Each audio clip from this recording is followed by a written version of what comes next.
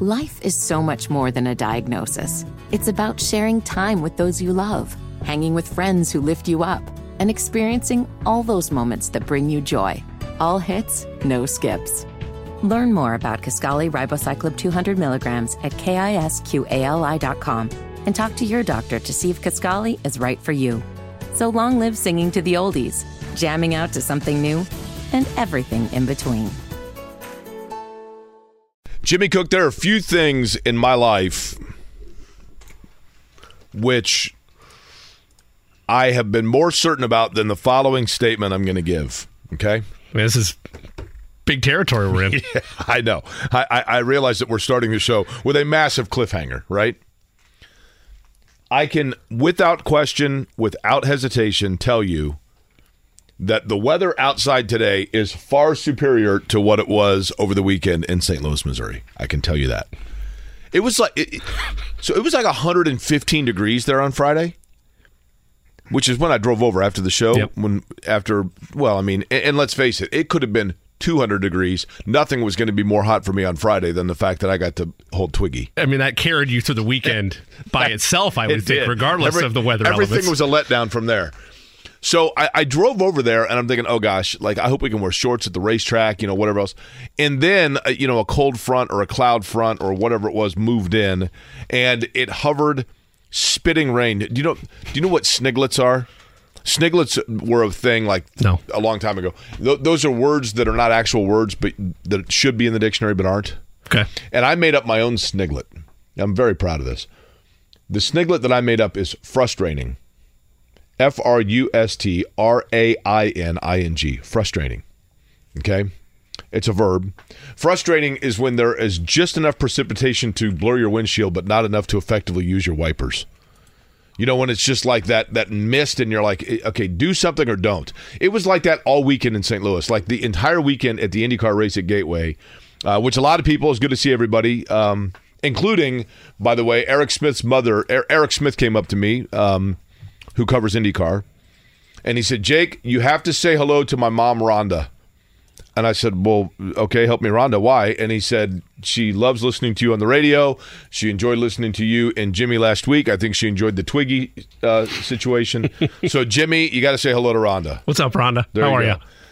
So, at any rate, it was just gray and blah all weekend in St. Louis, but good race. Scott Dixon winning. But the big story, of course, over the course of the weekend was the kickoff of football. And I'm always hesitant, Jimmy, to...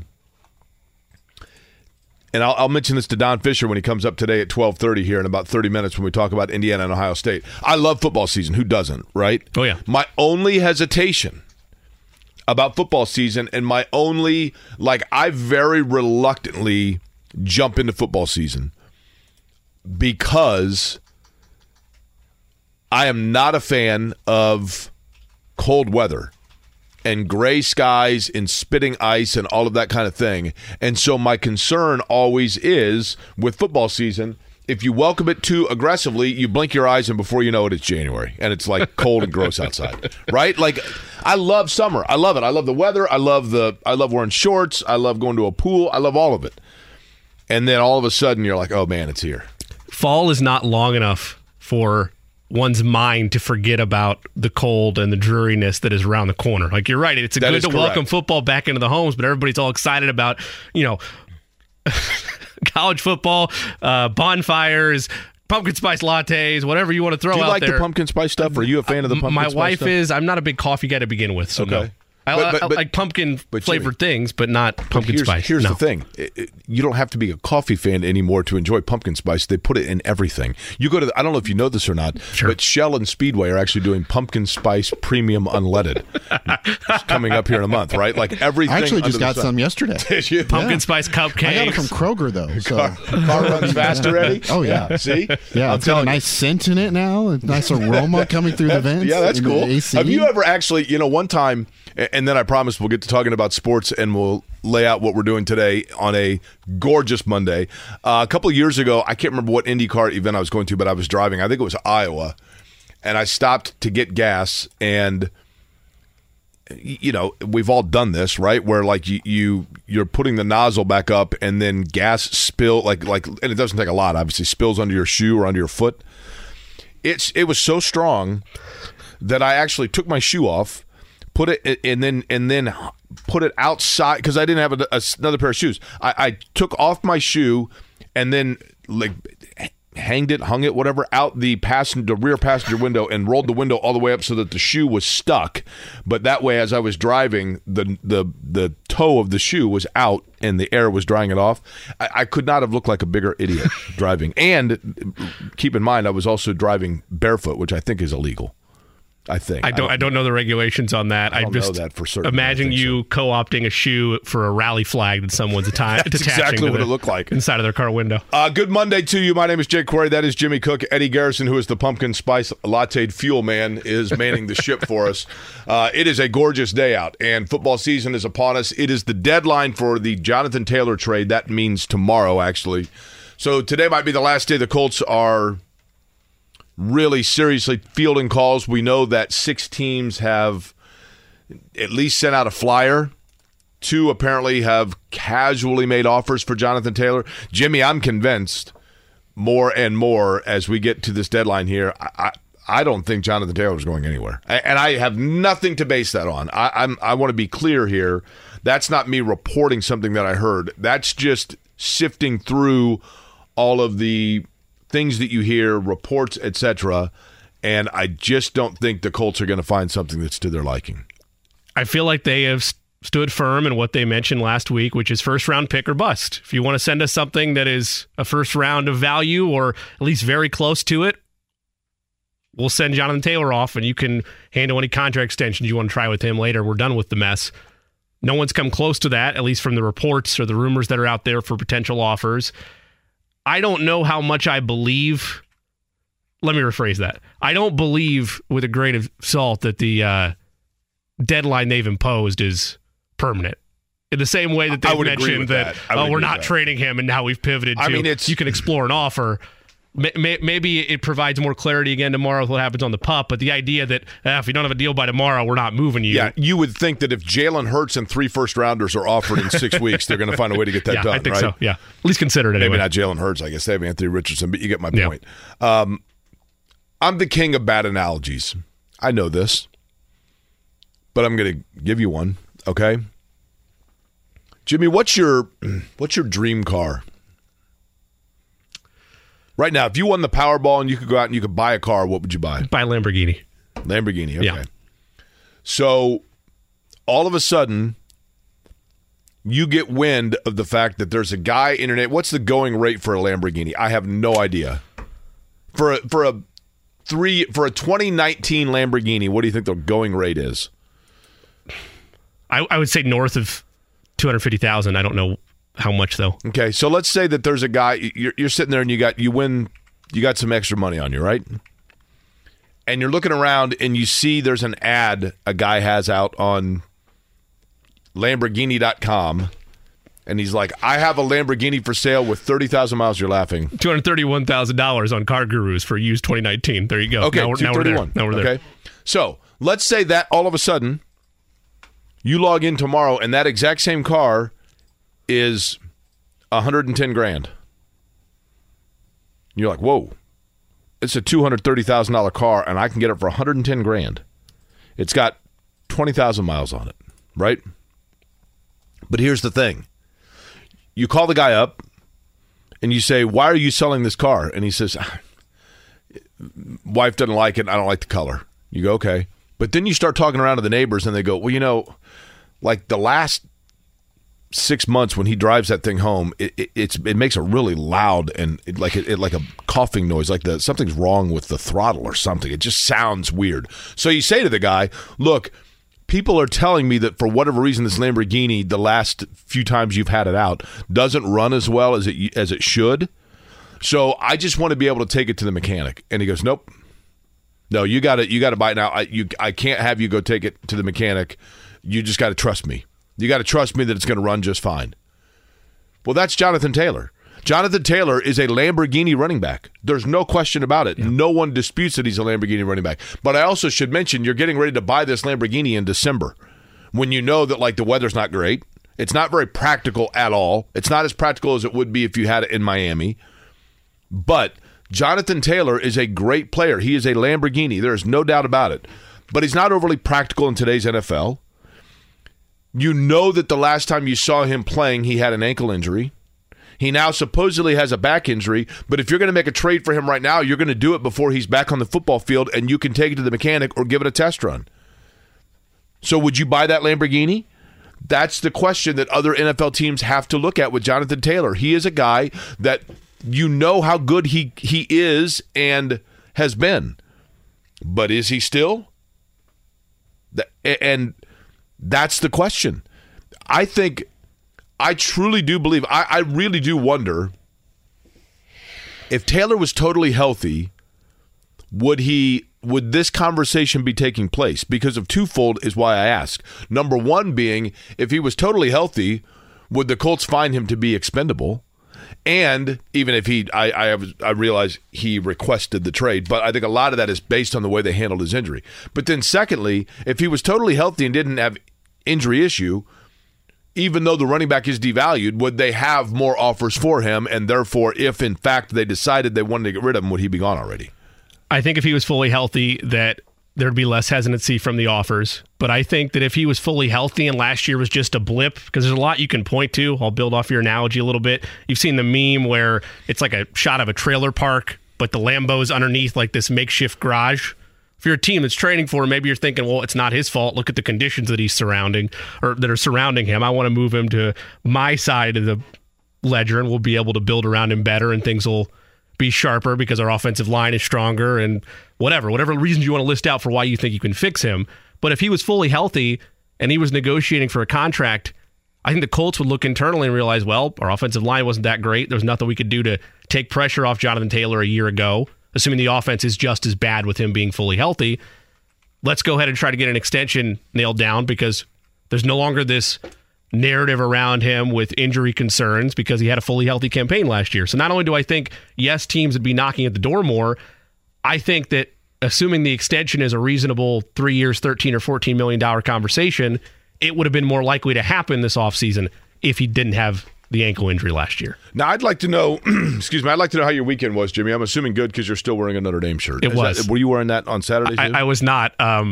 I purchased this on Wednesday. I usually am better on that about buying the shirt, from the Notre Dame Alumni Association. They like to, sponsor clubs and whatnot. So my dad always bought us the shirt, so I bought one, and it arrived on the doorstep. Did your dad go to Notre Dame? He did not. My great-grandfather did, but my dad did not. My dad went to Butler. But once it arrived on Friday, I was expecting it like a week or two from now. I knew you were going to be in here. You'd appreciate the shirt, so I brought it in, and I thought you'd like it. Weekend was good though. It was spent with a lot of football and soccer play-by-play. Had a fantasy draft. Watched plenty of Week 0 college football. Spent some time by the pool. It was good. Good time. I don't understand the Week 0 thing. It's opening week. Just say that, right? I'm just following what the branding says. I'm a brand guy. But I don't understand if it's Week 0. That means it doesn't count. It's nothing. Right? I've always interpreted. Do I sound like Mark Boyle here? This is something Mark Boyle I could see getting transfixed on. If we were looking at why it's called Week 0 in my mind, it's because traditionally speaking, most of the big name schools are not playing on Week 0. Like I can't point the last time Notre Dame opened on a Week 0. USC playing on a Week 0. Like oftentimes they don't go till the following week or Thursday night's Chick-fil-A showdown, whatever it is. But here's what I don't understand. Why can't both have Week 1? Notre Dame's Week 1 is August 27th or whatever it was. And Ohio State's Week 1 is September 4th, September 3rd, whatever it is, September 2nd. I think from a team standpoint, they do all operate underneath that umbrella of it's our Week 1. Right. But Week 0 is just meant to be. Because College Game Day doesn't travel. Like they didn't do a road show last week. They did it, or on Saturday. They did it from Bristol. I think that's also part of it. I saw only bits and pieces because I was enjoying like a 9-hour rain delay in Gateway in St. Louis. And so it was on in the media center, so I could kind of see it as I was walking, doing different things. Did Notre Dame look like totally dialed in, outstanding? Did Navy look completely off the mark, or both? Combination of both. Sam Hartman looked every bit as the best transfer on the market as he was advertised going into this past offseason. I was very impressed with a plethora of kind of spreading it around from a touchdown standpoint for receivers, something that wasn't the case a year ago. And I'm not saying they can't stumble and trip up in their last couple tune-up games before Ohio State, but this was the type of statement opener that I wanted out of Marcus Freeman, because I don't know if it's loser's mentality or if it's just waiting for the sky to fall. There's still paranoia around Notre Dame as a fan of, oh, here we go. It's Marshall coming into town, and they're going to stumble and trip up. Right. There was no sense of that happening in Dublin on Saturday. Fair. By the way, you were talking about, when we were talking about the Lamborghini, when I was a kid, I had a paper out. And there was a guy in my neighborhood who, in his driveway, there was a car under a tarp for my entire childhood. Can you imagine the fascination, like when you're a kid, right? Like what's under the tarp, right? It was like this mystery forever. What's under the tarp? And there were rumors galore, but it was like, it's hard to explain, but you know, theoretically you could have just gone up and looked under the tarp, except for that it was like something out of a cartoon where there were like rumors about the old man in the house, and he was, whatever. Come down and chase you if you try to get close to the tarp. And then the tarp was like, because it was literally, I'm not kidding you when I tell you, for like a decade, it sat there. The tarp was like, I don't know how to, like, tethered to the ground, so you couldn't really go and lift it. And finally, one day, the kooky guy declared that he was going to unveil the tarp. He was going to finally show everybody what was under the tarp. So he was aware of the commotion at that point. Oh, absolutely. Okay. And, it was a big neighborhood buzz, and everybody's excited, and kids are packing lunch boxes and fruit boxes, or, fruit juice boxes, whatever. And we all go down there for the big unveiling, and then voila, he unveils it, his 73 Nova from when he was in high school. Literally his high school car, the Chevy Nova, which did not sell. The Chevy Nova eventually went out of business because Nova in Spanish means no-go, which is not good for a car. Was anybody close? No, everybody thought, there were like rumors, he's got a Rolls Royce or a Ferrari or Gran Torino or something. A Gran Torino, yeah. And it was literally like only the chassis of like a 75 Nova. It was the hunk of junk. And I was, that's it? Could it still run, or would he just have it as a keepsake? Nova means no go, so I would assume not, right? Maybe he needed some pumpkin spice latte gasoline in it to get it fired up. If you could have that back then, that would have been something. So Notre Dame getting a big win on Saturday. Indiana starting against Ohio State coming up this weekend. Now, that is week 1, or is that Indiana's week 0? It might still be Indiana's week 0, right? Week 1 officially arrives. In my mind, this is what I'm going with, my final answer, when College Game Day is on the road. College Game Day is on the road. I don't know where they're at, but they are on the road on Saturday. That is week 1 across the land for teams that didn't already have a week 1 during week 0. It's all very simple. Okay, so what about this? Clemson kicks off Monday night against Duke on ESPN or ABC or one of them. So is that week 1, or are they the first game of week 2?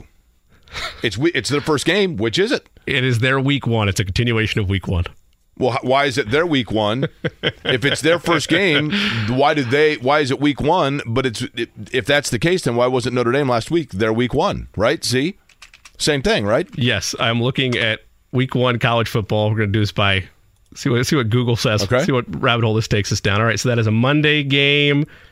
Trying to see if it's It should be the first game of week 2, there it is. right? It is listed as still a part of week 1. I have a problem with that. That doesn't seem applicable. When does the week end? Fun fact. Guess what's also grouped into week 1? This is my top 25 games on Google. All the games just happened on Saturday are grouped into week 1. Google does not account for week 0. Yeah. It's all week 1. Well, Google's all-knowing. Correct. Of course. Exactly. If Google says it, then it's factual. But I do have issue with Google listing the Clemson game as week 1. If, in fact, it's on Monday, that technically is the start of week 2, right? I feel like then you would also be upset about this past weekend's games being listed as week 1 and not owning the week 0 that's what title I mean. we've It's an given them. inconsistency. I will admit my own inconsistency there, right? Here's how you look at it. Monday Night Football is not the start of week 2. It's the final games of week 1. College football is just borrowing from that, even though we're used to it happening on a Saturday. Who is the first Monday night game? Isn't it usually? It's got to be. It's usually the Super Bowl winner and then a conference finalist. You're talking about Monday Night Football right? this year? Opening Monday Night Football. Bills, Jets. Is it a doubleheader or is it just that? 9/11 game. I did know Is it doubleheader or just that? I believe it's a doubleheader. I'll double check on that. Okay. I know Bills, Jets for sure. Okay. I did know that it's Bills and Jets. Don Fischer going to join us about 10 minutes from now. George Bremmer from the Anderson. I always figured if it's the Herald Bulletin or the Bulletin Herald, but the newspaper in Anderson. George, a Colts writer, will join us at 2 o'clock today as the deadline for the roster, Jonathan Taylor, etc., all happens. 4 o'clock tomorrow, we will officially know the 53-man roster, at least as it stands at 4 o'clock tomorrow. Now, Jimmy, there are going to be, and Mike Chappell mentions this every year, and he is totally accurate. There are going to be, 2 to 4 players that are literally going to be like, oh my gosh, the dream is reality. I made an NFL roster. And they're going to call home. Mom, I made the roster. Dad, I made the roster. Call the high school to start printing the jerseys. I'm an Indianapolis Colt. They called me in. Actually, they didn't call me in. I didn't get the call to bring my playbook. 4 o'clock came, and here I am, Mom, calling you at 4:01. And then at 10 after 4, they're going to get a notification on their Twitter. Indianapolis Colts have signed off waiver wires, tight end such and such, and as a result are waiving so-and-so. That's going to happen. So the roster, there are going to be players that make the final roster that then there are going to be changes at the last minute to said roster. The other question that comes up frequently this time of year, and it does get confusing, is released versus waived. Now, Jimmy, I had to look this one up, and I always forget which one is which, but it has to do with tenure. If you are outright released, it means that you are a vetted veteran or a vested veteran that has I think it's either 3 or 5 years of tenure. And so therefore, free to sign with anybody. Correct. You are sent out into the wild and it is up to you. If you are waived, it means you go onto the waiver wire and you are not allowed to then pick your destination until every team has had the chance. Right, you got to clear waivers. You. Right. Correct. Yep. Okay. A player who has less than 4 years of service time is waived. Okay. So, it's kind of like the draft. I have always felt with the NFL draft, probably more the NBA. Actually, this is more applicable in the NBA draft. In the NBA draft, if you're sitting there and you are getting up into the high 50s and you're like, okay, I'm a second rounder at this point, I've always felt like, Jimmy, it might be in your better interest. Trace Jackson Davis got drafted into a great situation with the Warriors, right? Yeah.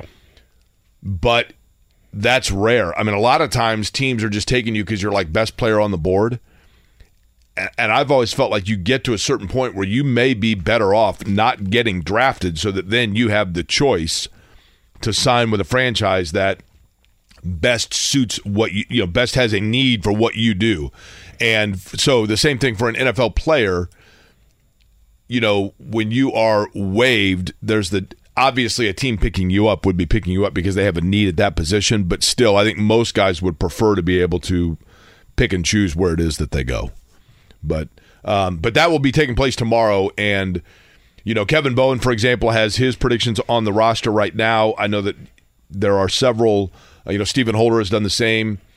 I think the position probably of the most question.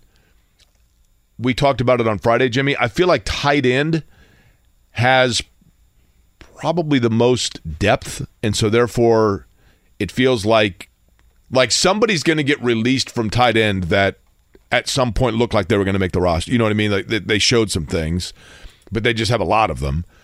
And then at receiver, I think it's fascinating to see what they do in terms of the final receiver spot, because you've got 3 of them that you're pretty clear what they can bring to the table. But, do they go with, say, at that last receiver spot, do they take an Amari Rodgers just because he can do returns and do some special team stuff? At some point, you start taking players, not necessarily because there's any one thing they do that's outstanding, but because of the fact that they can do a lot of different things and be a Swiss Army knife for you, or maybe more than one thing. Especially if you're a player that's still trying to break through the mold and find your first real NFL home or opportunity. The way that you continue to find homes, regardless of the position, is being able to be a valuable contributor on special teams. You look at cutdown day and you view it as a time where, okay, where's the real separation between these final guys at the back end of the 53? We have a pretty comfortable look at, the first 40, 45 guys, but these final 8 spots, what's the difference between them. And if it's not veteran presence, or if it's not, this could be something that we could develop into maybe a special contributor moving forward, where do we place them in the meantime? It has to be special teams contribution. So, yeah, I mean, that's half the battle in a lot of these situations. You look at a guy like Kenyon Drake, who was waived on Saturday. That surprised me, actually. I was very surprised by it as well, because when he was brought in, it looked like, okay, this is a veteran stopgap piece potentially, or at least another valuable piece to this committee. I think he averaged maybe short of 2.5 yards per carry in his preseason opportunities. But the main knock on him, at least from a couple of different places that did pieces on why the cut downs have happened the way they have so far, is not a special teams guy at this point in his career. At least you would think that he's not a special teams guy. Otherwise, maybe you'd want to hang on to him for a little bit longer. When I say it surprised me, Jimmy, to your point, I don't know that the release of Kenyon Drake surprised me as much today as what I mean by that of on the day that he was brought in, if you would have told me then that he was not going to make the final roster, that would have surprised me at that time, right? Because you thought he was being brought in, especially once you had injury and the Taylor situation. You thought, okay, this is why.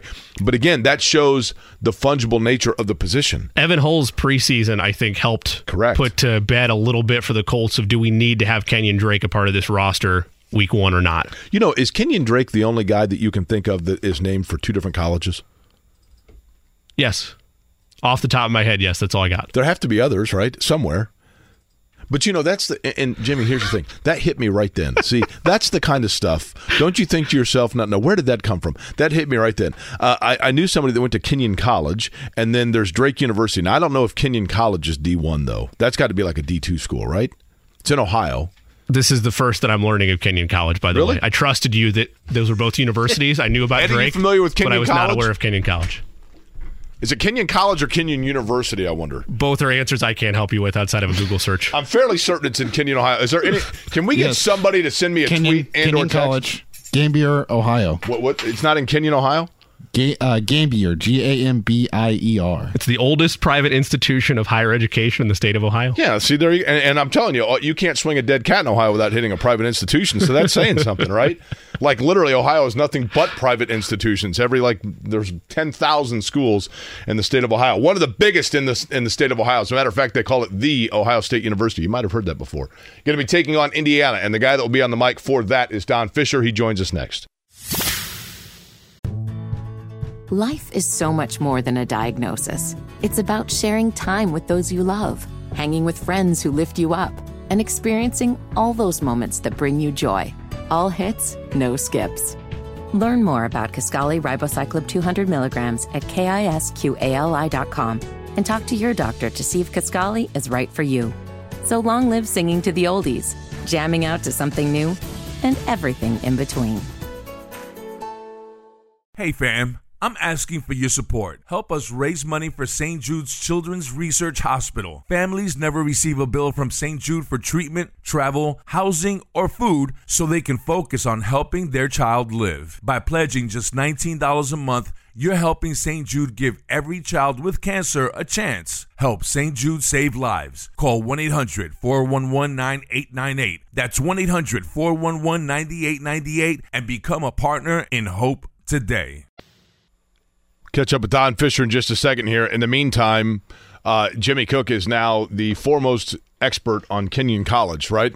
You did your research. Yep. Got a minor in it during the break. Now, will you please, Jimmy, for the sake of the listening audience, will you at least give me some minor props there on and illuminate for people the small little bit of trivia that we determined during the break? In the Wikipedia page, they list that a U.S. president has ties to Kenyon College, and Jake, very excited, wanted to guess the president. I was like, okay, yeah.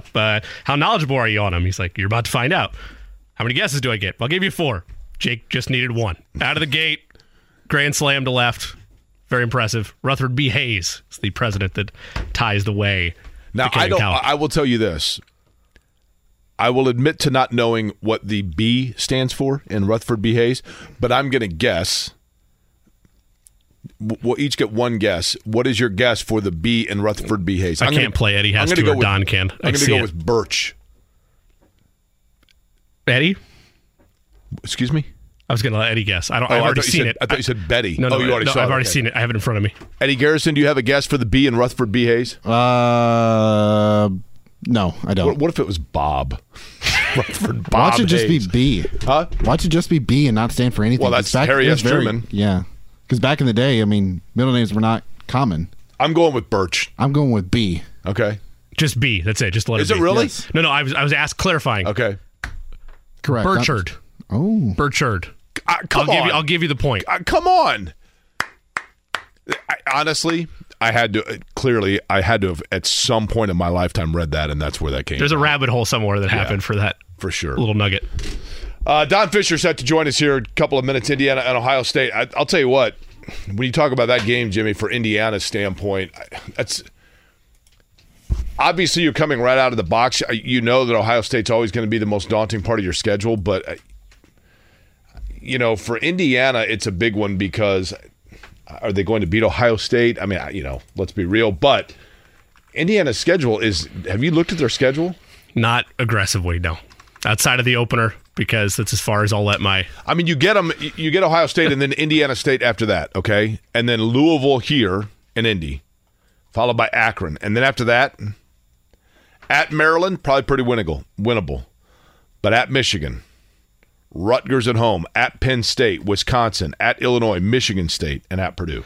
What I always want to see out of IU football each and every year, yes, of course, I'd like to see them rise to the ranks and continue to win every game, but it's your counter to 6 wins. Where do you get those 6 wins on the schedule? Okay, so great point. So let's do it right now. You ready? I'm Sure. just going to give you the game. You give me yes or no. Just win or loss. Just immediate reaction. Ohio State. No. Indiana State. Yes. Louisville. Yes. Okay. Akron. Yes. Halfway there. At Maryland. No. At Michigan. No. Rutgers at home. Yes. Okay. At Penn State. No. Wisconsin at home. No. At Illinois. Yes. One left. At Michigan State. I'm sorry, no, Michigan State at home. No. At Purdue. Yes. Woo! Hoosiers go in and get a bucket and a bid. How about that? Now, you ready for this? Sure. I'm going to stand by this. I'm going to predict it right now on the Monday of week 1 of this show, because last week was week 0. Okay? Indiana, the Indiana Hoosiers, they've knocked on this door. They've flirted with it. The Indiana Hoosiers on October 14th are going to send the college football world into a total tizzy when they go into the big house and stun the undefeated Michigan Wolverines. I'm telling you right now, Indiana may not be any good this year, but Indiana on October 14th. On October 15th, we're going to be doing the show. Who do the Colts play on October the 15th? The Jaguars on the road. Okay. Most people would think that we would be opening the show on October the 16th talking about the Colts taking on Trevor Lawrence, Anthony Richardson, and the hostile environment of Jacksonville. You said it's on the road? It's in Michigan. Oh, sorry. For the Colts, yes, it's at Jacksonville. You would think we'd be talking about that game, but not off the get-go, because on October 16th, we're going to open the show talking about how the college football world has been sent upside down by the Indiana Fightin' Hurryin' Hoosiers, who are going to go to Michigan and stun Michigan. They may not win 4 games this year, but they will win at Michigan. I'm telling you right now. Eddie, cut it, mark it, leave it for the celebration party on the 16th. I already got it. So I get it that teams can improve and improve as the season goes on. So these aren't mutually exclusive. Like, for instance, my knee-jerk reaction. Don't sleep on the Hoosiers, baby. Michigan's going to sleep on the Hoosiers, Jimmy. They're going to say to themselves, bye week, Jim Harbaugh is going to be getting new Dockers. He's going to be like, Indiana's coming here. We're good. They're going to lose something on special teams. It'll be a blocked punt. I don't know when the first college football playoff rankings come out, but they're going to be glued to that. And they're like, here we are. They've got us slotted number 2 right now. We should be 1. They're going to be all upset and up in arms. Ohio State's going to be right there. Notre Dame's going to be trying to avenge their earlier loss to Ohio State and get back into the mix with things. I think Clemson and Notre Dame's like 3 weeks after that. Everybody's going to be talking about all that stuff going into Indiana, Michigan, and then the storyline coast to coast from Canada to Mexico is the fact that the Indiana Hoosiers went in and stunned in the Big House. Have you ever been to the Big House? I've never been to the Big House. Quietest 108,000 people in the history of mankind. Average age 84 in the lower seats of the Big House. But all of them are going to be stunned because, and they're actually, you know what? The replay of the game, the Indiana-Michigan game, the replay of it, the Big Ten replay is going to do better ratings because people are going to watch it a second time because they're not going to believe what they saw the first time around. The Indiana fighting Hoosiers going in and stunning the world at the Big House. Clip this off especially for me because you'll have made my wife's year if that's the case. I'm telling you right now. Hey, Jake, I'm an IU fan, but how many Little Kings did you have this morning? No, I'm just telling you. Jake, you were in Missouri, right? Yeah, I slept, yes, but the track's in Illinois, but yes. Okay. So I'm just making sure because you were in a legalized state. So I just want to make sure you didn't carry any Illinois, I believe, is a legalized state, right? They are legal too. And I have nothing against that, but that I do not actually partake, which just want to make sure. It's their own. But I'm telling you. I'm telling you right now, mark my words. Now, people tell me all the time because I have been on record of saying that Indiana is the losingest college football program in the history of college football, and they sell things like a big rock and a big flagpole and like, look, we closed the win today.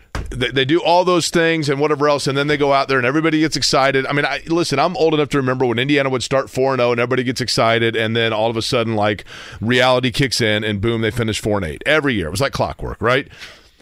When I was a student at IU, I was the one guy that had season tickets for football and went to games. I went to every game, sat there, watched them, you name it.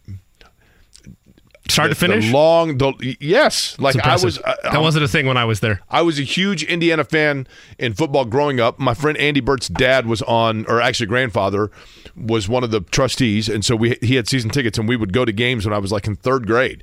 Steve Bradley and Dwayne Gunn, and moving up into the Van Waders and Anthony Thompson era. Obviously, I mean, I loved Indiana football. I'm realistic about Indiana football, and I've never been more realistic than anything of the reality that Indiana's going to beat Michigan. What I love about this is it's done with the confidence of, like the rest of us, not knowing who the starting quarterback, let alone the starting kicker is going to be. Michigan doesn't know who it's going to be. You're right, they don't. Michigan doesn't. Michigan has yet to know which quarterback it is that's going to hand them their first loss of the year. I'm telling you. Laugh all you want. Indiana is going to stun Michigan. Mark my words. I've never been more sure about anything in my life. I understand both these things are not mutually exclusive, but that type of proclamation would lead me to believe that the answer to our question of what does this Saturday hold, that they're not going to get embarrassed. But I know they're not mutually exclusive, but one would tend to think if they're going to beat Michigan that they're going to be a good enough football team and not get embarrassed by Ohio State. Jimmy, or this is a one-off. This is just a... Listen, here's what will happen, in all honesty, against Ohio State. Yeah. Indiana will hang around with Ohio State for 2.5 quarters. And then the depth of Ohio State, what you don't realize with an Ohio State or a Clemson, and to this point becoming, Notre Dame, I think, is getting into this category. It takes a while to develop this. But the big Power Fives, Alabama's a prime example. You don't realize it, but intermittently throughout the game, they're rotating guys in that are all, they go 4 and 5 stars, 2-3 deep, right? Yeah. So by the time you get midway through the 3rd quarter, you have a fresher team because guys have not been playing every single play. Like you have Indiana's depth just or lack thereof just shows up, right? Yeah. And so Indiana will hang around with Ohio State for like 2.5 quarters. I mean, in all honesty. And then Ohio State will start to pull away through the 3rd, and then in the 4th really cement it. Not going to happen at Michigan, but that's what's going to happen with Indiana against Ohio State. Daryl joins us on the program. Daryl, what's up? Jake, I just want to make sure you're not having some type of medical episode right there with that last comment. Daryl, I'm telling you. The paramedics have been notified. It's okay, Daryl. I've had medical episodes, Daryl. Believe you me. And during my medical episodes, I did talk football. But I was not as confident with what we were talking about during that medical episode as I am right now. Indiana's going to stun Michigan. All right, Jake. If Indiana wins, I'll donate $100 to your favorite charity. And if Michigan wins, you donate $100 to the Cancer Society. Now, I would obviously have no problem donating $100 to the Cancer Society, Daryl. I don't know if I should be making official wagers on the air. I don't know the legalities of that, although I do like where you're going with it. I'll tell you what. Here's the thing, Daryl. When Indiana beats Michigan or vice versa, call the show, and we will definitely make arrangements to help somebody out. How's that? I think IU has a better chance of beating Ohio State than they do Michigan. Really? Do you think that's be because it's opening week? Kidding aside, is that because you think it's opening week? I just think Ohio State doesn't have as much talent as Michigan does this year. I mean, Michigan's one of the picks to win the national championship this year. Well, they have a very good chance to do so until they get knocked out of the playoffs when Indiana goes up and stuns them. It's going to be a rough day. Again, did you get some bad students over the weekend or something? Daryl, I'm telling you. Daryl, who is your team, Daryl? You're a fan of what school? Michigan State. Okay, so you're not even a Michigan. So you would be thrilled if Indiana does this, right? Well, I would be happy, but I'm more of a realistic kind of guy than, I don't live in a dream world or a fantasy. Did you have a Saquon Barkley epiphany this weekend? Like, what happened? I'm telling you, Daryl. My whole career, Daryl, people have accused me of being an Indiana hater. So being accused now of this is beautiful. But I'm telling you, if you really look at it, though, Indiana is the one team. Now Lee Corso, I think it was against Michigan where Lee Corso took the photo of the scoreboard after the first quarter, I think. I could be wrong. Ohio State. It was Ohio State. It was Ohio State. Yep.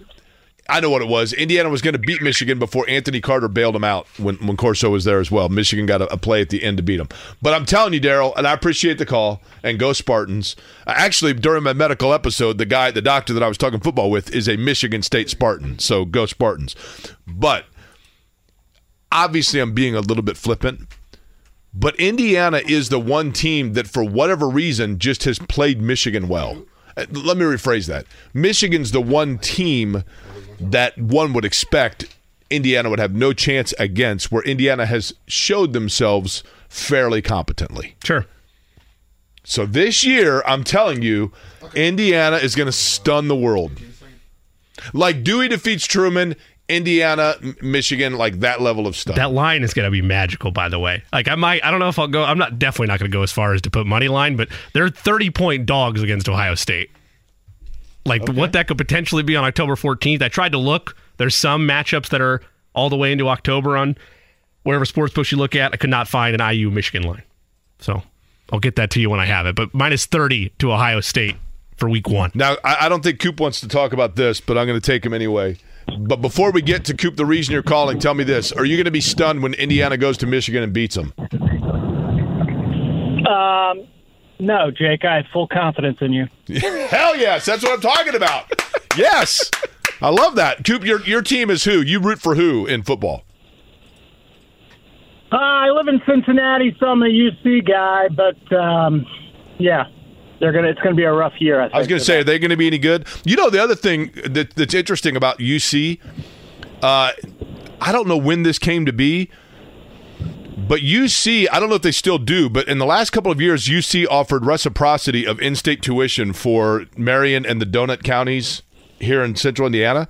And I'm of the age now where my friends have kids that are going off to college for the first time, and the number of them that go to University of Cincinnati is amazing. Like, literally, I probably know more people whose kids go to UC than I know whose kids go to, like, Butler or Ball State, for what it's worth. Just thought I'd throw that in there. Thanks for that. That's a fun little fact. It is. I can appreciate that. All right, so what's on your mind?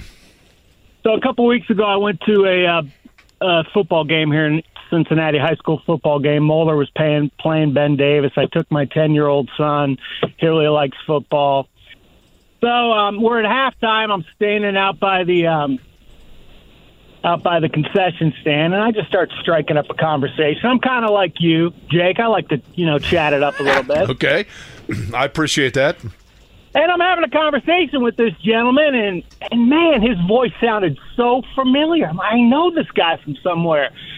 And I said, sir, your voice sounds so familiar. And he started laughing. He said, well, Brian, and I introduced myself by that. And he said, well, Brian, I am the radio voice of the Indianapolis 500. My name is Mark James. And I was like, it was one of the funniest things ever.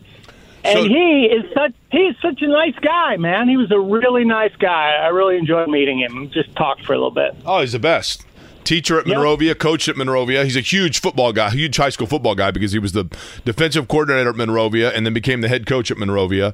And, it's so funny. In those days, and I don't know whether to call you Brian or Coop, but I'm going to stick with Coop because that's what Eddie put in the screener here. In those days, like when he was coaching, he would coach on Friday and then fly to wherever we were on the weekend. And so we would be sitting in the satellite truck back when we had a truck for radio. And, we'd be getting ready to go out and do practice for IndyCar or whatever. And, Mark would be like, yeah, yesterday tough. We took on North Putt or whatever it was. And I remember they made a run all the way to Lucas Oil Stadium. Monrovia did when he was coaching. Great fun and a great dude. No question about it. Great dude. Oh, and really, I guess his son's on the Ben Davis staff. Correct. And, not that my opinion matters. I don't know if anybody can beat them. They look really good. I've really heard good. That. Now, you know who my understanding is, and this is what's interesting about Ben Davis being that good. Ben Davis going into Thanksgiving is going to be undefeated, and then the Indiana Hoosiers are actually going to beat them and stun the world 3 weeks after they did the same against Michigan. And yes, Evan James is, I believe, the D coordinator at Ben Davis. George Bremmer, by the way, Colts beat writer. Colts deadline 4 o'clock tomorrow in terms of the roster. George going to join us just over an hour from now. Life is so much more than a diagnosis. It's about sharing time with those you love, hanging with friends who lift you up, and experiencing all those moments that bring you joy. All hits, no skips. Learn more about Kisqali Ribociclib 200 milligrams at KISQALI.com and talk to your doctor to see if Kisqali is right for you. So long live singing to the oldies, jamming out to something new, and everything in between. Did you know St. Jude has one of the largest pediatric sickle cell programs in the country? St. Jude freely shares the discoveries they make, and every child saved at St. Jude means doctors and scientists worldwide can use this knowledge to save thousands more children everywhere. Join me today in helping to fight sickle cell disease by becoming a partner in hope. Call now, 1-800-411-9898. That's 1-800-411-9898. Fairly impromptu, kudos to Eddie Garrison for manning the controls and lighting up Stephen Holder, who's going to join us here at the top of the hour.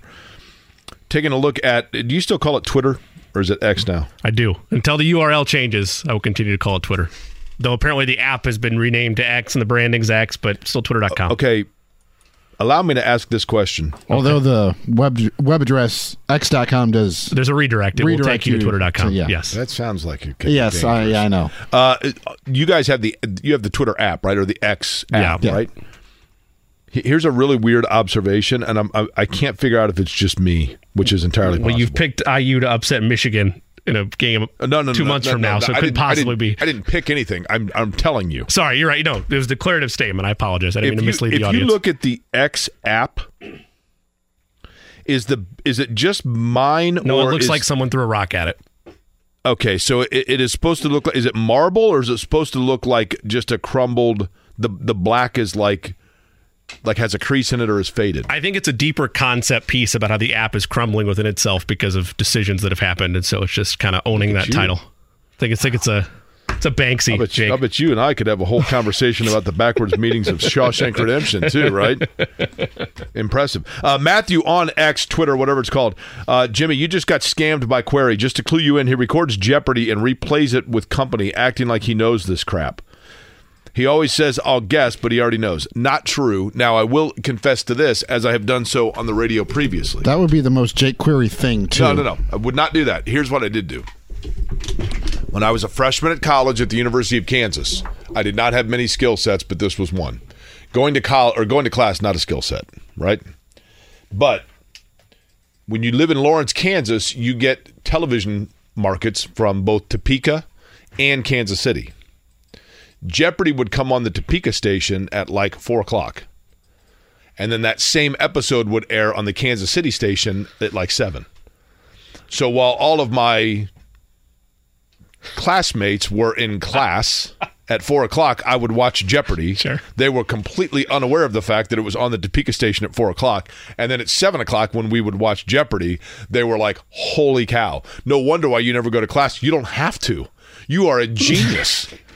I was like Ken Jennings before Ken Jennings, except for the fact that I was watching it 3 hours after I had previously watched an episode. That is a fact. I'm embarrassed to admit that it was only 5 years ago when I realized that Jeopardy itself, I knew it was in syndication, but I figured it operated like sporting events do. And I know it was taped, but like in terms of time zones, if it airs at 7 for me, it's 6 o'clock at Chicago. Right, it's all concurrent. It's not like multiple windows. And then we lived in Chicago for a year and it's on at 4. And I'm like, what is this? What are we doing? I mean, I knew it was taped, but I didn't realize they were just plopping it in different markets at random times. You know, Jimmy, in all honesty, one of the weirdest things about when I was a kid, and I've said this many times before, I always thought that people on the West Coast just had like an elitist, stuck-up nature about them because it was like they don't care about anything that goes on elsewhere. They're just so wrapped in their own world.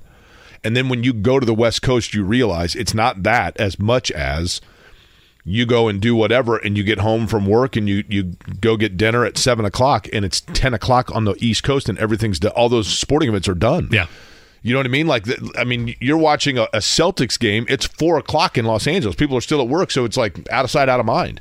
You're just that's why sports doesn't have the level, I don't think, of West Coast fanaticism outside of their own time zone like they do for others. Stephen Holder, by the way, going to join us, and he's going to do so in just over 5 minutes. Life is so much more than a diagnosis. It's about sharing time with those you love, hanging with friends who lift you up, and experiencing all those moments that bring you joy. All hits, no skips. Learn more about Kisqali Ribociclib 200 milligrams at KISQALI.com and talk to your doctor to see if Kisqali is right for you. So long live singing to the oldies, jamming out to something new, and everything in between.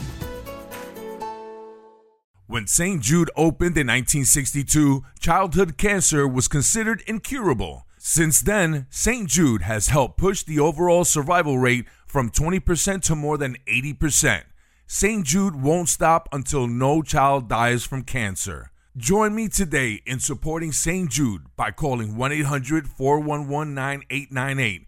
That's 1-800-411-9898 to become a partner in hope. Your gift to St. Jude could last a lifetime. Eddie, is it intentional that you play this song? Indeed it is. Okay. Because Stephen Holder came to Indianapolis via Tampa, but he is native to Miami. He joins us now on the program. Stephen, here is the biggest burning question. I'm sure you're going to be shocked that this would be my first one. Well, no. I don't know what you were going to say, but the biggest burning question, before you go on, is actually, will I make it to Miami for Labor Day weekend as planned?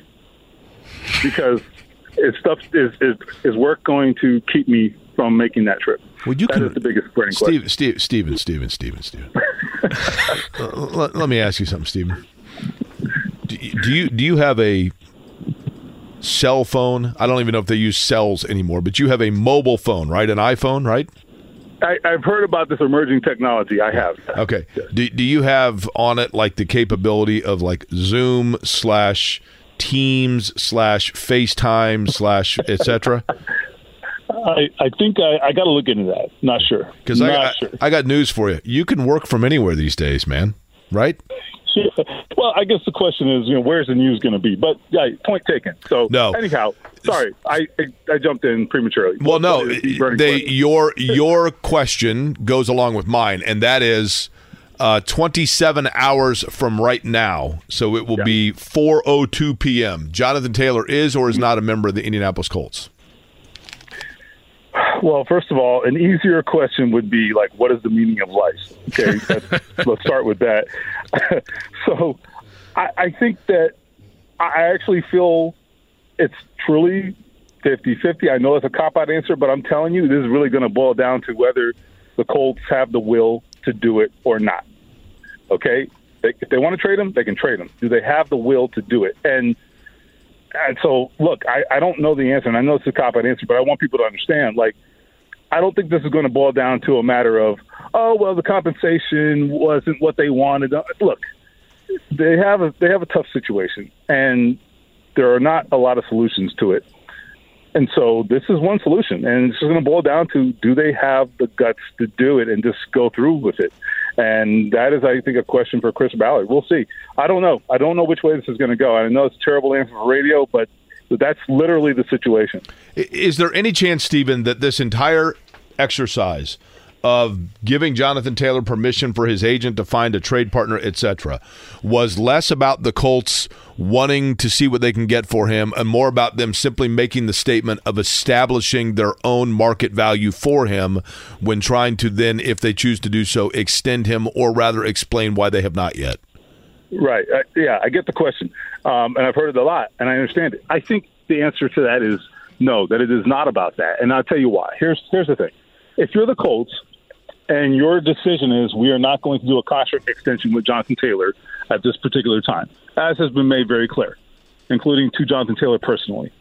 Well, then what is there to talk about, right? I mean, what's the point? If you think that you are not, if you think that you have the leverage, the high ground, whatever, like, proving a point doesn't really get you anything. Like, I don't think there's anything to be gained from that. I think fans think there's something to be gained from it. I don't think it really accomplishes anything.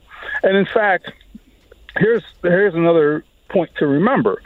When this whole thing started, and Jonathan Taylor, when he showed up and he requested a trade on the day he reported to training camp, when that news came out, what is the first thing that happened? Jim Irsay very boldly and on the record said to everyone, myself included, we will not trade Jonathan Taylor, paraphrasing, over my dead body. I mean, basically is what he said, right? And so here we are, 3 weeks later, and guess what? Oh, you know what? Maybe we'll trade him.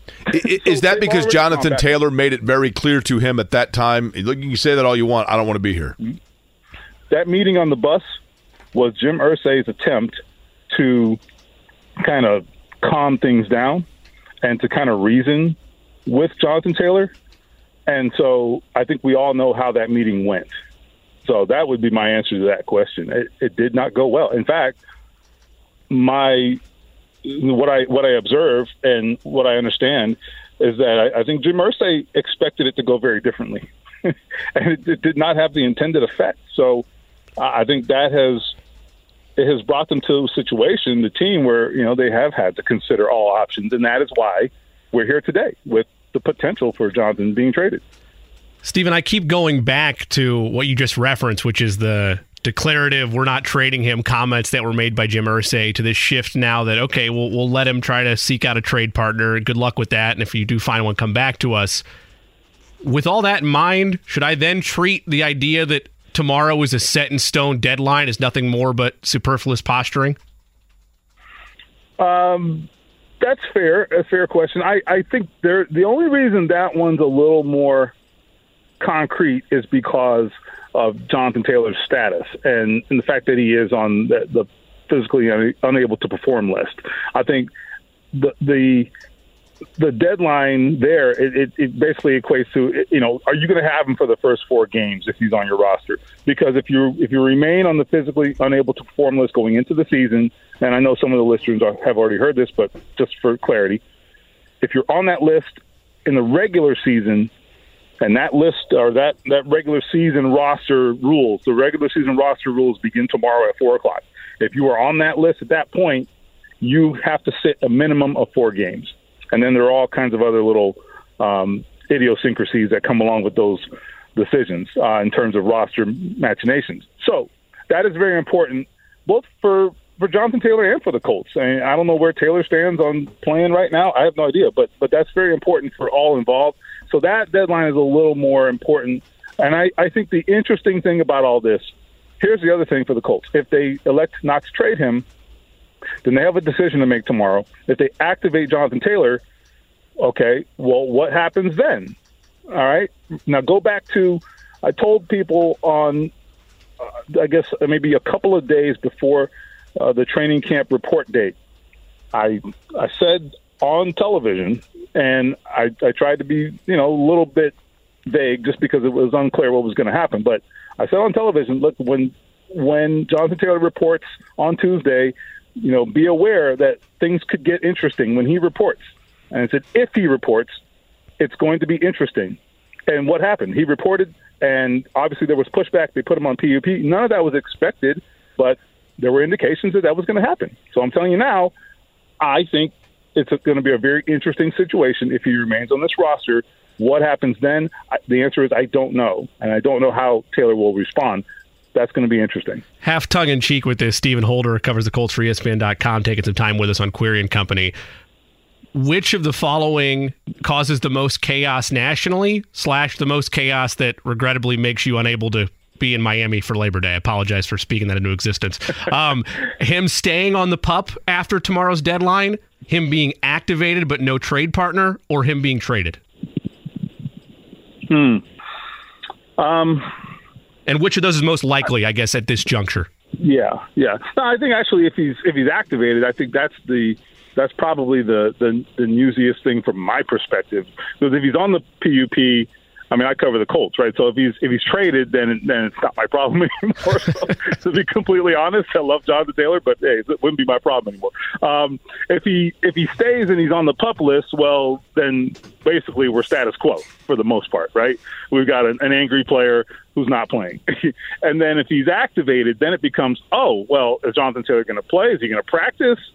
What's he going to say? Because now, if you're on the active roster, I mean, you have to submit for interviews, and I don't know. It could get very interesting from that perspective. Stephen, who is going to have a sleepless night? Give me three guys, I guess.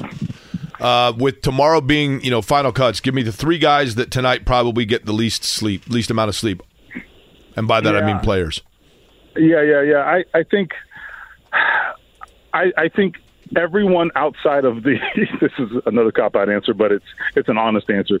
I think everyone outside of the top 5 on the offensive line should not sleep comfortably. In fact, not just tonight, but like the next 2 or 3 nights, because that offensive line depth is a problem. And this leads me to another point. It's not just the offensive line. I went through and had to do, like a lot of us in my line of work, we have to do these 53-man roster predictions. So I did mine, and one of the things that I learned in doing it, I got to tell you, the thing that I came away with was the depth on this roster is alarming. The lack of depth is alarming.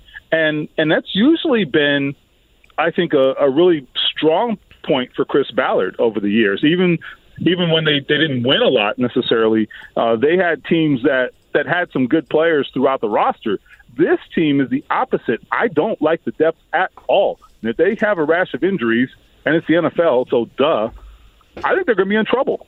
I really do. I don't like this depth at all, and I think it is one of the more shallow rosters that Chris Ballard has put together. Pretty alarming. Okay, lastly, Stephen, from me, and I appreciate the time today, and this is kind of a cliched question, but give me the room, like when players show up on Wednesday for their, to watch film as a group at their position, give me the room that the guys, when the door shuts, are going to then say to each other, I can't believe that so-and-so's not in here. I thought for certain he was going to make this roster, and he's not here, but that shows the depth of this room or the experimentation of the guys at this position. That would be who? Yeah, well, it's tight end for me, because I think that there are 5 guys worth keeping. 5. And there aren't many teams that would even consider keeping 5 tight ends on their final roster. Now, I think the Colts can afford to do it, because I don't think they've been hit hard by injuries so far, and so they don't have a lot of they won't have the need to have a lot of extra bodies, if you will, on the roster, which means to say, there's a bunch of, quote, or just for kicks, just say there was a bunch of wide receivers hurt. Well, now you're keeping a couple extra wide receivers while your better guys get better or get healthy. They don't really have that problem for the most part. So they have some roster flexibility because of it, and also because, as I just said, it ain't like there's a lot of depth on the team anyway. So I think they can go 5 deep if they want, but that's not conventional. So, look, there are 5 guys in there who I think easily deserve to make the roster. So it'll be very interesting. So one thing that's I think bears watching with that tight end spot, keep an eye on this. Mo Alley Cox, who is the most known commodity in that room and certainly the eldest player in that room with the most experience, he actually has, I think, in terms of potential and upside, he has much less than the rest of the guys in that room. And I think it's a little bit of a problem for him. I'm not saying they're going to cut him, but I wonder what his role is going to be this year, because at least beyond a blocker, because all those other guys, in terms of athleticism, in terms of pass catching and all that, I think they have more upside in those areas. And as I said, that's a complicating factor for Mo Alley Cox. And I'll just leave you with this. Jim Bob Cooter yesterday, the offense coordinator, when he was asked about Mo Alley Cox and what he brings, he emphasized, he talked for like 2 minutes and he went on and on about one thing, and he said leadership. And I was like, well, I mean, you got to do more than that, right? So that was interesting. Stephen, last thing on my end, if Jonathan Taylor is off the pup, he's active, and let's say he has a moment where he's like, all right, I'm just going to go out there, prove everybody wrong, and I'm going to still play for this team because no one's traded for me. If he has a successful enough season to show that he is worth the money that he wants, are the Colts over this headache, or is it still too valuable a piece to not consider the tag next year if we get to that point?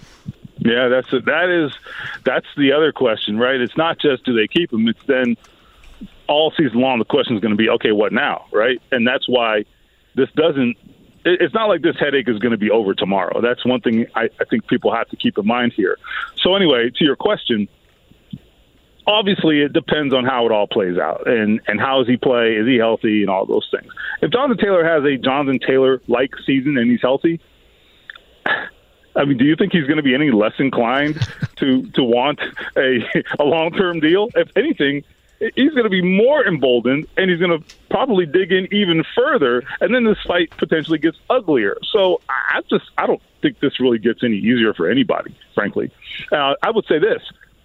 If you are Jonathan Taylor, I mean, I know what the fans have convinced themselves of. Well, they told him they're going to extend him. He's just got to wait. I mean, give me a break, right? I mean, like, why do people so readily accept that? I don't understand.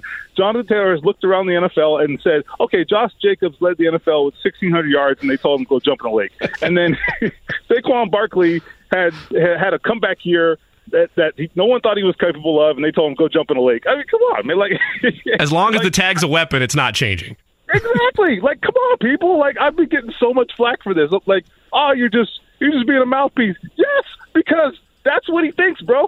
Like, dude, like, people wake up, man. Like, I'm not saying the Colts are lying. They can have the best of intentions, but they also are not going to do something that's against their best interest. So it is what it is. Jonathan Taylor's not an idiot. By the way, Stephen, isn't there, and I'm not saying this to make light of it at all, since you're getting ready to go to your hometown, I'm assuming to see family, but isn't there like a tropical storm or a hurricane? Is Miami not included in the path? Yeah, it's in the Gulf, so it's supposed to go further up the Gulf Coast. So yeah, it won't be anywhere near the 305 zip code area code. So that's good. But yeah, I mean, listen, as long as your area is not within that cone of uncertainty, we pretty much, it's business as usual for us. So yeah, I'm not worried about it. Have you ridden out a hurricane before? Have I? Excuse me, what? Have you ridden out a hurricane before? Oh, many. In fact, in a very early part of my journalism career, I was also a news reporter at times. I was a news correspondent for the Associated Press, and I got roped into covering lots of hurricanes for them, including the one time I spent the night on the floor at the National Hurricane Center. That's a true story. Wow. Now, which is the best place to be during a hurricane. I was going to say, is that because there was a hurricane? But I don't. I mean, I've always heard it's terrifying. Do you get used to it? Andrew, I lived through Andrew. I was far enough away that our house was largely intact. My wife, who I didn't know at the time, lived much further south in Dade County. They lost their entire house and lived in a trailer for 6 months. So yeah, that was fun. We've got pictures somewhere at our house currently of it. You can look up and see the sky. Yeah, it was a load of fun. Yeah. Well, Stephen, I appreciate the time today. Best of luck in not only from a weather standpoint, I guess, but also from the storm of the Colts and being able to get home for the weekend and then make it back. Yeah, I can't escape the hurricanes, right? Wherever I go, they go. Yes, man. Appreciate it, Stephen. Thanks, Stephen. All right, Stephen Holder joining us. Jimmy, I have gone through – I've seen a tornado. I mean, I think most people around here have seen one at some point, but been right there near a tornado. But it was actually in Kansas, not Indiana. I was on the air here in this building on the ground floor in 2007 or 8 when we had an earthquake, and it was 6 o'clock in the morning, and I'm on the air. And back then, we broadcasted on what was called the Showcase Studio on the. Right down below, I mean, here on Monument Circle in the Emmis building, the old WIBC studio, the big studio downstairs. And I'm on the air, and we have the long vertical blinds, and they started swinging back and forth. And I remember thinking, well, I mean, what in the world? Because it's Indiana, right? I mean, you don't. And just when I thought to myself, are we having an earthquake? I didn't want to say on the radio, because your natural instinct is, oh my gosh, we're having an earthquake. Now, for folks listening, we're not right now. I'm talking about... This is a memory that's being shared. Correct. But then again, I thought, well, I'm on the radio, so I don't want to create some sort of a panic. Because who knows how bad this is. And have you ever felt an earthquake? There was one that this might be the same one, because it would have been around that time, where I woke up. It was probably about 6 a.m. like that. The house was shaking a little bit, but I was so groggy that I didn't fully understand what was happening, so I went back to bed. And then the thing that's weird, so that happened to me. So that was that one, and it was a 5-point something. It was, for here, it was big. And then to your point, the other earthquake that I have felt was a couple of years ago. I was in Sonoma for the IndyCar race, and we were staying in Napa in Northern California. And there was a big earthquake. It woke me up from a dead sleep at 5 o'clock in the morning. And it was big enough that I knew immediately what it was. And I remember a picture falling off the wall in the hotel room. But by the time you realize and grasp totally what's happening, it's over. That's the crazy thing about an earthquake. One happened in Summer League in 2019. I was out there for it, and we were in Thomas and Mack, and I hadn't been in a legitimate one before where I wasn't in the comfort of my own home. And the scoreboard swaying, and I'm it took me, like you mentioned, 10, 15 seconds to process what was happening. And then once you kind of comprehend and realize it, it's totally done. Yeah. I mean, it's so, but a hurricane I've never gone through. But to Stephen's point, anybody who has says it is just, the old line of it sounds like a freight train. You know what I mean? To your Jonathan Taylor question about the franchise tag, the one thing I know, the tag now has, and I think that's what running backs were trying to buck against, was the fact that I think the running back position is the one that is most often franchise tagged, and I think they were trying to break away from that, and thus Jim Irsay's tweet of hey, listen, this was agreed upon by the collective bargaining agreement, and that's just how it goes. You can tag someone multiple years, but the price goes up 20% every year that you do it. So I remember, Jimmy, with Andrew Luck, that was a big question mark. Was people were like, is Luck going to demand a trade? Obviously, before he retired. And it was well, no. I mean, he's just, at the very least, they will just continue to franchise tag him. But it was man, but they can only do that for so many years before then it would just become not even for a guy of Andrew Luck's caliber, you price yourself out of the market. And I think there may be a cap now of 3 tags consecutively you can put on a guy. Yeah, it is 3. But I mean, even at that, at a 20%, the third one, the percentage. Yeah, is you bonkers. price yourself out to the point where it's not even. You would have been saving yourself money to sit down and have the contract extension over a 3-year period if you're tagging a guy over that same span. Exactly. But it will be interesting. I don't, because that's what's going to happen. If I am he's right. Steven's right. Jonathan Taylor, his mindset right now is the same level of distrust that any other running back that's come before him in the last, really just this offseason, if you want to compact it down, has felt, which is that, okay, these are tools that are going to be used against me. There's no way to fight it. I'm trapped.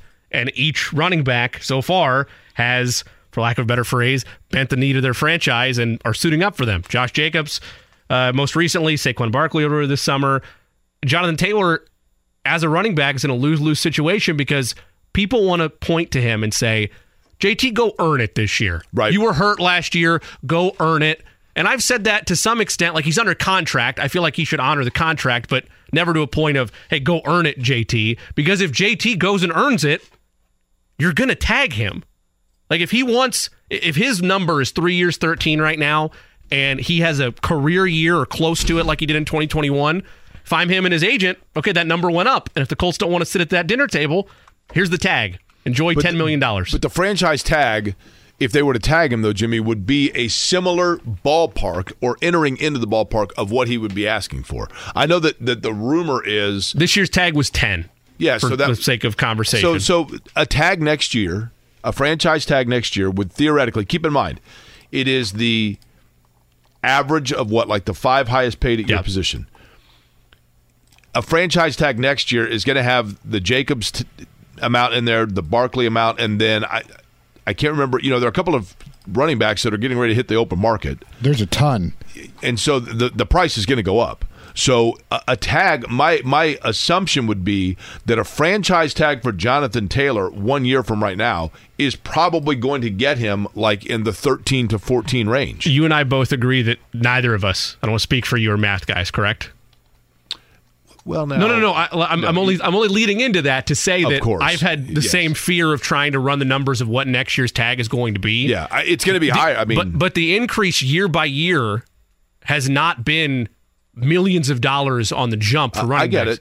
I don't think it's going to be 13. I think they'll be lucky if it's like 11 and a half, maybe 12. And I guess 12 is close enough to where maybe he can stomach that, but like it's not going to be, well, like I said, a 13 or 14 million dollar number. If Jonathan Taylor, as was reported, was wanting or expecting $16 million a year, then what that means is he probably is willing to take 14, maybe even 13. And I do think, Jimmy, it's going to be in other words, it's going to be a closer. It's going to be more in the conversation of that price than the $4.5 million that he's netted. But as you know, the reason that players in his boat don't stomach that initially is because I proved it like other Colts have before. I want long-term security. Yeah, no, totally. And to your point, when you have a teammate and a guy with the same representation in Shaq Leonard that was given a huge extension while on PUP, then to Jonathan Taylor, the point of you are injured, so therefore we are hesitant to invest in you becomes hollow because you're like, well, that's not. It's a double standard here going on. Precedent says otherwise. It's also worth remembering that the day after Shaq signed that extension, he showed up and participated in the next practice. So he was activated literally the next day after he took the contract extension. And you wonder what's like, would Taylor do the same? I mean, to me, the peculiar thing about Taylor, the back injury becomes a question mark because how much of that was gamesmanship, how much of that is real? The ankle injury, how much of that then, as in the case with Shaquille Leonard in the early injury, how much does that spawn off into other things? I mean, there are a lot of things that go into it. By the way, Don Fischer coming up here in just about 5 minutes will join us on the program. And then George Bremmer coming up at 2 o'clock as well. Life is so much more than a diagnosis. It's about sharing time with those you love, hanging with friends who lift you up, and experiencing all those moments that bring you joy. All hits, no skips. Learn more about Kisqali Ribociclib 200 milligrams at KISQALI.com. and talk to your doctor to see if Kisqali is right for you. So long live singing to the oldies, jamming out to something new, and everything in between. Did you know St. Jude has one of the largest pediatric sickle cell programs in the country? St. Jude freely shares the discoveries they make, and every child saved at St. Jude means doctors and scientists worldwide can use this knowledge to save thousands more children everywhere. Join me today in helping to fight sickle cell disease by becoming a partner in hope. Call now, 1-800-411-9898. That's 1-800-411-9898. Inside the DriveHoover.com studios, it's a Monday. College football season is upon us. That means the voice of the Hoosiers, Don Fischer, nice enough to take some time with us. Don, how's the off-season been? You itching to get things back up and running at Memorial Stadium?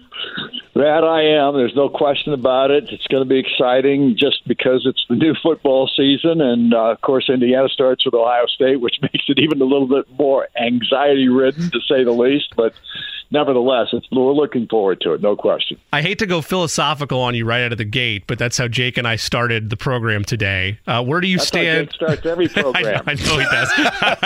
Thanks, Don. I know he does. I was informed on that as I teamed up with him last week. For you, where do you stand on the marketing of Week 0? Do you treat it as just Week 1 like everybody else in terms of how the games shape up, or any news there for you?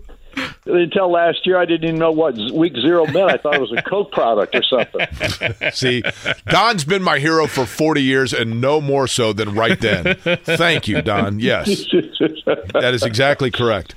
No, I know Week 0 means that whatever that means. I mean, it's a bogus meaning, because there is no such thing as zero if there's a game going on. You know what I mean? Yeah. It counts on the record. It's not a preseason matchup or an exhibition. I'd like for you to record that clip and replay it for yourself, Jimmy, next time we have this discussion, because that's exactly correct. I'll save it in 2024. Sounds good. Hey, Don, what do we know about, this is an intriguing game for me with Indiana and Ohio State, because obviously we know Ohio State speaks for itself, right? But, right.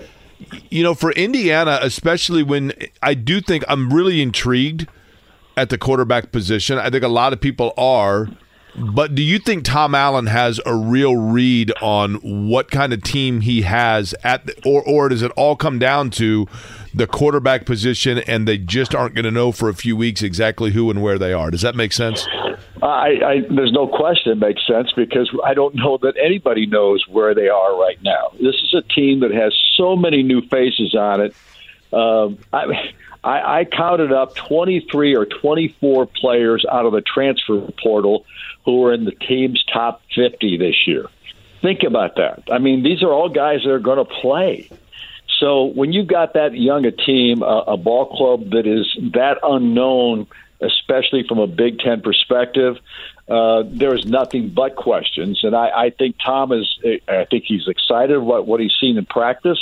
I think fall practices have proven that some of these guys are maybe better than a lot of people might think, but we'll have to wait and see on that. But the real question mark with this football team going into the season, number one, is who's going to be the quarterback, even though they've said they know who it's going to be now, but it's taken up until the week before the season starts to make that determination. And then number two, with all these new faces, how is that all going to come together as part of a team? Because let's face it, that chemistry and all those kinds of things are going to be very important. By all accounts, Don, Jackson and Sorsby both, regardless of who's under center, what's being shared from setup of camp and just the lead up to Week 1 has been they're both extremely talented. How much of this multi-quarterback conversation is PTSD for the fact that it's been since Peyton Ramsey in 2018 that a Hoosier quarterback has started the entire season? Well, there's no question. That is the question. What's going to happen with the quarterback position? Will it be two guys sharing the position through the year?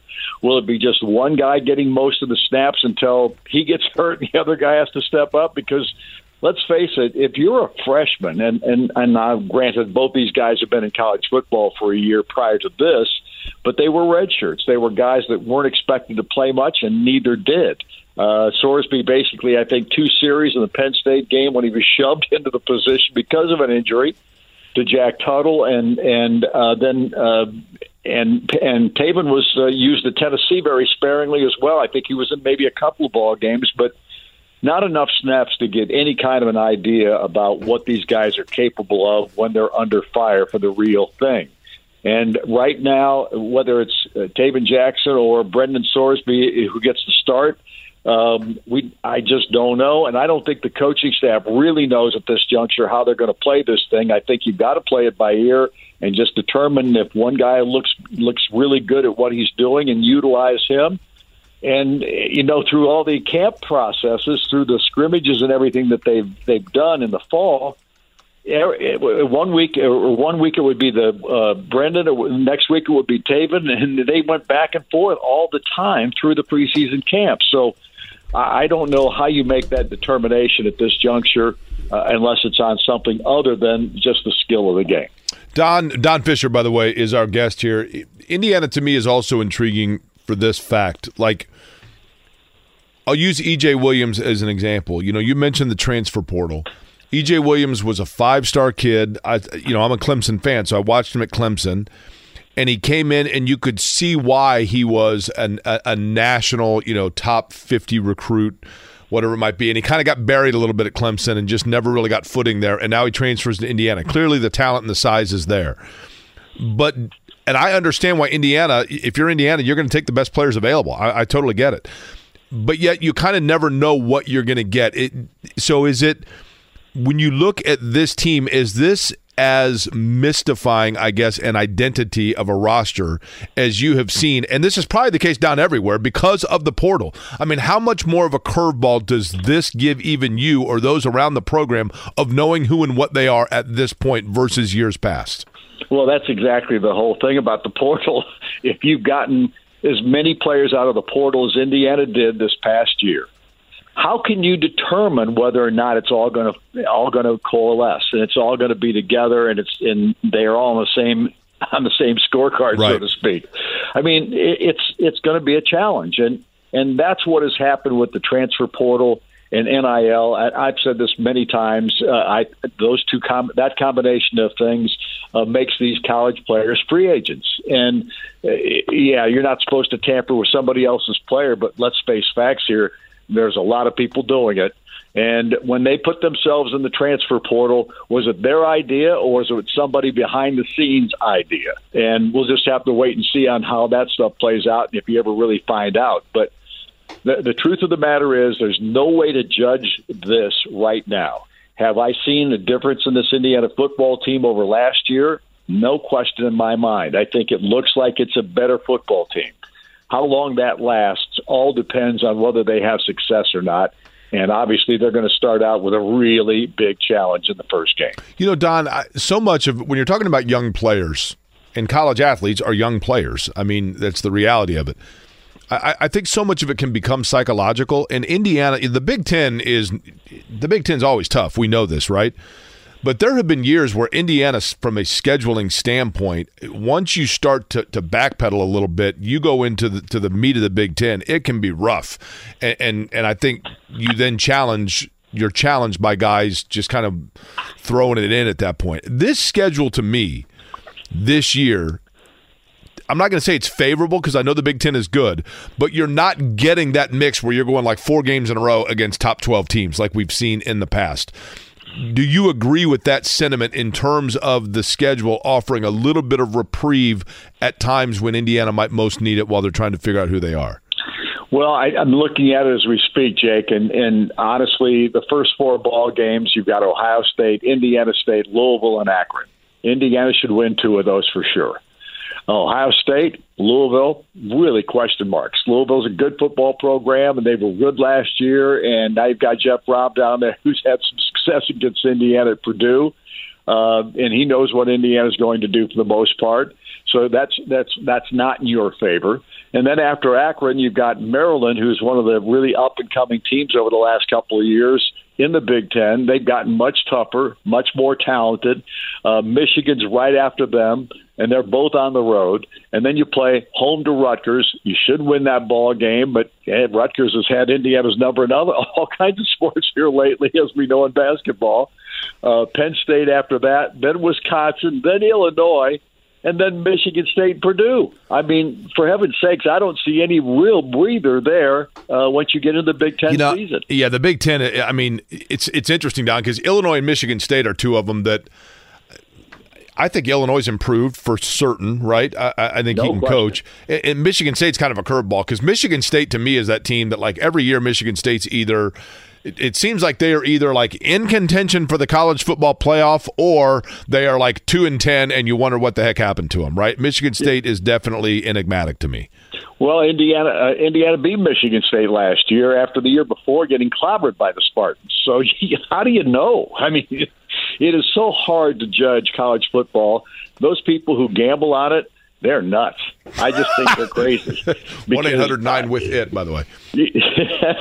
I mean, there's just no way to predict this stuff unless you are a program like Indiana and a program like Ohio State, and then you have an idea. That's about all you can say about it, because anybody can beat anybody on a given Saturday, and we'll see if that happens this year for an Indiana team that needs one of those. Don, I'm telling you, I said this earlier, okay? And I realized that as the voice of the Hoosiers, it's not your place, and I wouldn't put you in the place to agree or disagree with me here. But I'm telling you right now, you can mark this down, Don Fischer, as sure as the fact that today is Monday and it's gorgeous outside.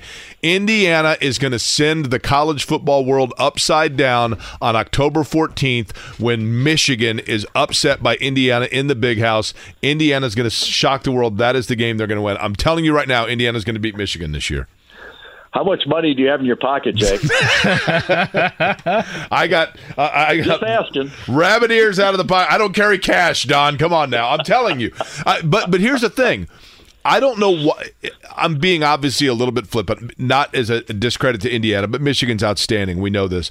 But that is one team, and I know that over the course of games, the depth of an Ohio State or a Michigan, that's where the difference comes in, right? They hang around for a couple of quarters, and then they start to pull away from teams because of their overall depth. But right. I just get this feeling that Indiana has played Michigan competitively. Not every year, but I'm telling you, that is the game that Indiana's year is made in Ann Arbor on October 14th. I'm just telling you now, Don. I'm going to write it down, Jake, and I hope you're right. Now, that's all I'm going to say. Here's the thing. Now here's my only We've cut the audio as well, by the way. It's ready. We got it in the archive. When it happens, Don, the only thing I ask when it happens is that at some point as the clock's ticking down, doesn't have to be the signature call, but late in the game when you say, Jake Query called this in September, Indiana and this football team of Tom Allen is on its way to knocking off the Wolverines. Well, first of all, I would not be correct if I said this was in September when you predicted it. That's right. It's August, isn't it? Darn it. Jake, I got to pick up my observations from you when I get a chance to that are wrong, and that's one that was wrong right off the bat. That's right. I keep thinking it's September, darn it. And you know what, Don, tomorrow is my girlfriend Shannon's birthday, and so I have to remember that it is still late August here. I mean, good Lord. It's a lot on the line there. Thank God, Don, thank God I had that Freudian slip right there about September, or I might have forgotten that altogether, and you just completely saved me right there. So you don't owe me the favor of giving me credit against Michigan because you just absolutely saved me. Thank you. I'll call Shannon and let her know. Thank you. I appreciate that. Don, out of hot water, baby. Don, the struggles have been well documented the last couple of years for the Hoosiers, and it feels like what I've been hoping, outside of the quarterback stability and the offensive line taking a leap forward, which it appears that might happen this year, is them getting back to that type of bite-like identity they had defensively. How much of an improvement are we going to see this year from the 2023 Hoosiers defensively, and will they be anywhere close to what we saw at times in their runs to bowl games in 19 and 20? Well, in 20, that defense was one of the critical factors as why they were able to get the 6-2 season that they had and knock off Michigan and Wisconsin and Penn State in the same year, which was a phenomenal accomplishment, despite the fact that all three of those teams that Indiana beat that year were hurting a little bit because of COVID and some of the other things that were going on at the time. That said, right now, Indiana football is at a precipice, in my opinion. It's got to start making a turnaround this year. There's no question about that. Tom Allen knows it. The entire fan base knows it. Right at this juncture, you can't afford to have missteps. And the problem is that you can have a lot of them if you got freshman quarterbacks. and redshirt freshman quarterbacks, and that's what Indiana has. And they've got a bunch of new faces there that if things start going badly early, that can really, really hurt. So to predict anything out of this season at this juncture, to say anything on a true positive basis and really believe it, I'd be lying to you if I said anything like that, because honestly, there's no way to know what we're going to face at this juncture. It's just fun to think about if they can have some success and become the kind of football program that Indiana fans want to see. So, Don, flippancy aside from me, when you have looked at this team and this group, the one area that you feel like they probably do have the most, I guess, talent or depth, or the one thing that is going to be a certainty about what they're going to be able or try to be able to do this year in their style, would be what area of the field? If there's one thing that I've seen an improvement in, and I say this based on the fact that I'm just looking at what the coaches are telling me and things that they have not been able to accomplish in the last couple of years, I would say it's the defensive line, because they have a bunch of faces there that essentially are new. But all of these guys have had success where they've been previously. And Andre Carter is a kid from Western Michigan who's a sixth-year player. He comes to Indiana at 6'5", 270 pounds at defensive end. He has been a man out there in fall practice sessions. And another guy named Linnell Carr has also made himself known as the Bull, which means the stand-up guy at the other defensive end spot that goes after quarterbacks. And he has made a real impact and an impression on the coaches as well. And then they've got inside guys this year, Philip Bleedy and Marcus Burris Jr., also two transfer portal products. So you got four guys that could possibly line up at the defensive line that are brand new to this program, but all seem to have the right mindset and the credentials to be something special if Indiana's going to have something special on the defensive side of the ball. You know, it's going to be awkward when Indiana beats Michigan, Jimmy, on October 14th, and I tell everybody it's November, right? Like, I'm so excited about the game, I can't even keep the calendar straight. Good Lord. Hey, Don, we appreciate it. Trust me, I will call Shannon and let her know I saved your relationship. That is correct, man. Trust me. I appreciate it, Don, more than you know, right? Indiana and Ohio State coming up 3:30, by the way. That game, you can hear it right here on these airwaves, obviously. Jimmy is telling me IBC. Or Eddie, what's that? WIBC. Oh, it is, all the games are on WIBC, aren't they? Well, sister station, WIBC. Yeah, I was going to say our sister station. But Don Fischer will be on the call. That game coming up on Saturday. And then, Eddie, in terms of Don's football show, that can be heard where and when? Tonight, Wednesday at 7:05, Inside IU Football with head coach Tom Allen. Okay, and that is here, right? Correct. Okay. 7:05 on these airwaves. Calendar straight. I can't get the station straight. It's a Monday, right? I guess that's true. Well, there are many things that I will compliment Eddie on, but he was kind enough, as I make it aware to our audio audience that is not seeing this. The board has it all up there, but it is a little hidden up to the right side. That Inside IU Football will be on these very airways on Wednesday. I have my glasses on, by the way. How did I think it was? You know what it is? Like, it kind of looks like a September day out, doesn't it?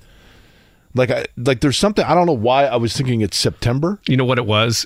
You probably forgot that they're it's all releasing the pumpkin spice. Exactly. Man. No, I was going to say what it is. Pumpkin spice gets released earlier and earlier every year, right, to the point it's like early August by the time it's popularized with ads. You're used to the September feel of it, and you're just Did you know locked into August September. is the only calendar in the month that does not have a holiday? I did not know that. I do now. You know what? I'm sure you've been told this throughout your radio career. I feel confident that as long as we're working together, I'm going to learn something new every day. Well, I don't know if that's a compliment or not. I feel very confident in that. If you were going to make a holiday out of something in August, what would it be? Week 0. You're probably right. Actually, in all honesty, probably the opening of the NFL season does not begin in August, so you can't have that.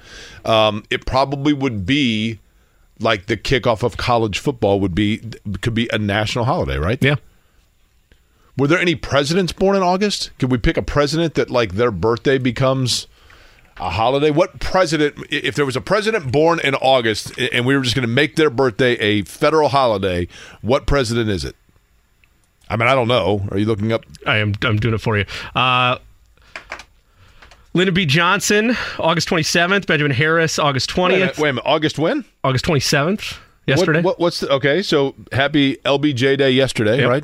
Who else? Benjamin Harrison, August 20th. Oh, well, there we go. I mean, Benjamin Harrison. Yep. Hell, he lived right up the street. Benjamin Harrison, by the way, after he was president, Benjamin Harrison, for those that don't know, Benjamin Harrison was actually a native of Ohio, but went to Miami of Ohio, became an attorney living in Indianapolis, ran his presidential campaign essentially from Indianapolis, became president of the United States, moved back to Indianapolis, was an attorney in the city of Indianapolis, still rode a horse, was riding his horse one day up Delaware Street when a man on the opposite side of the street tried to mug essentially or purse snatch a woman. Benjamin Harrison, who was, because he was part of the big fat guy era. Sure. There was like Benjamin Harrison and Chester A. Arthur and Rutherford B. Hayes. Felt bad for horses back then. All those guys, yes, big fat bearded guys. Yep.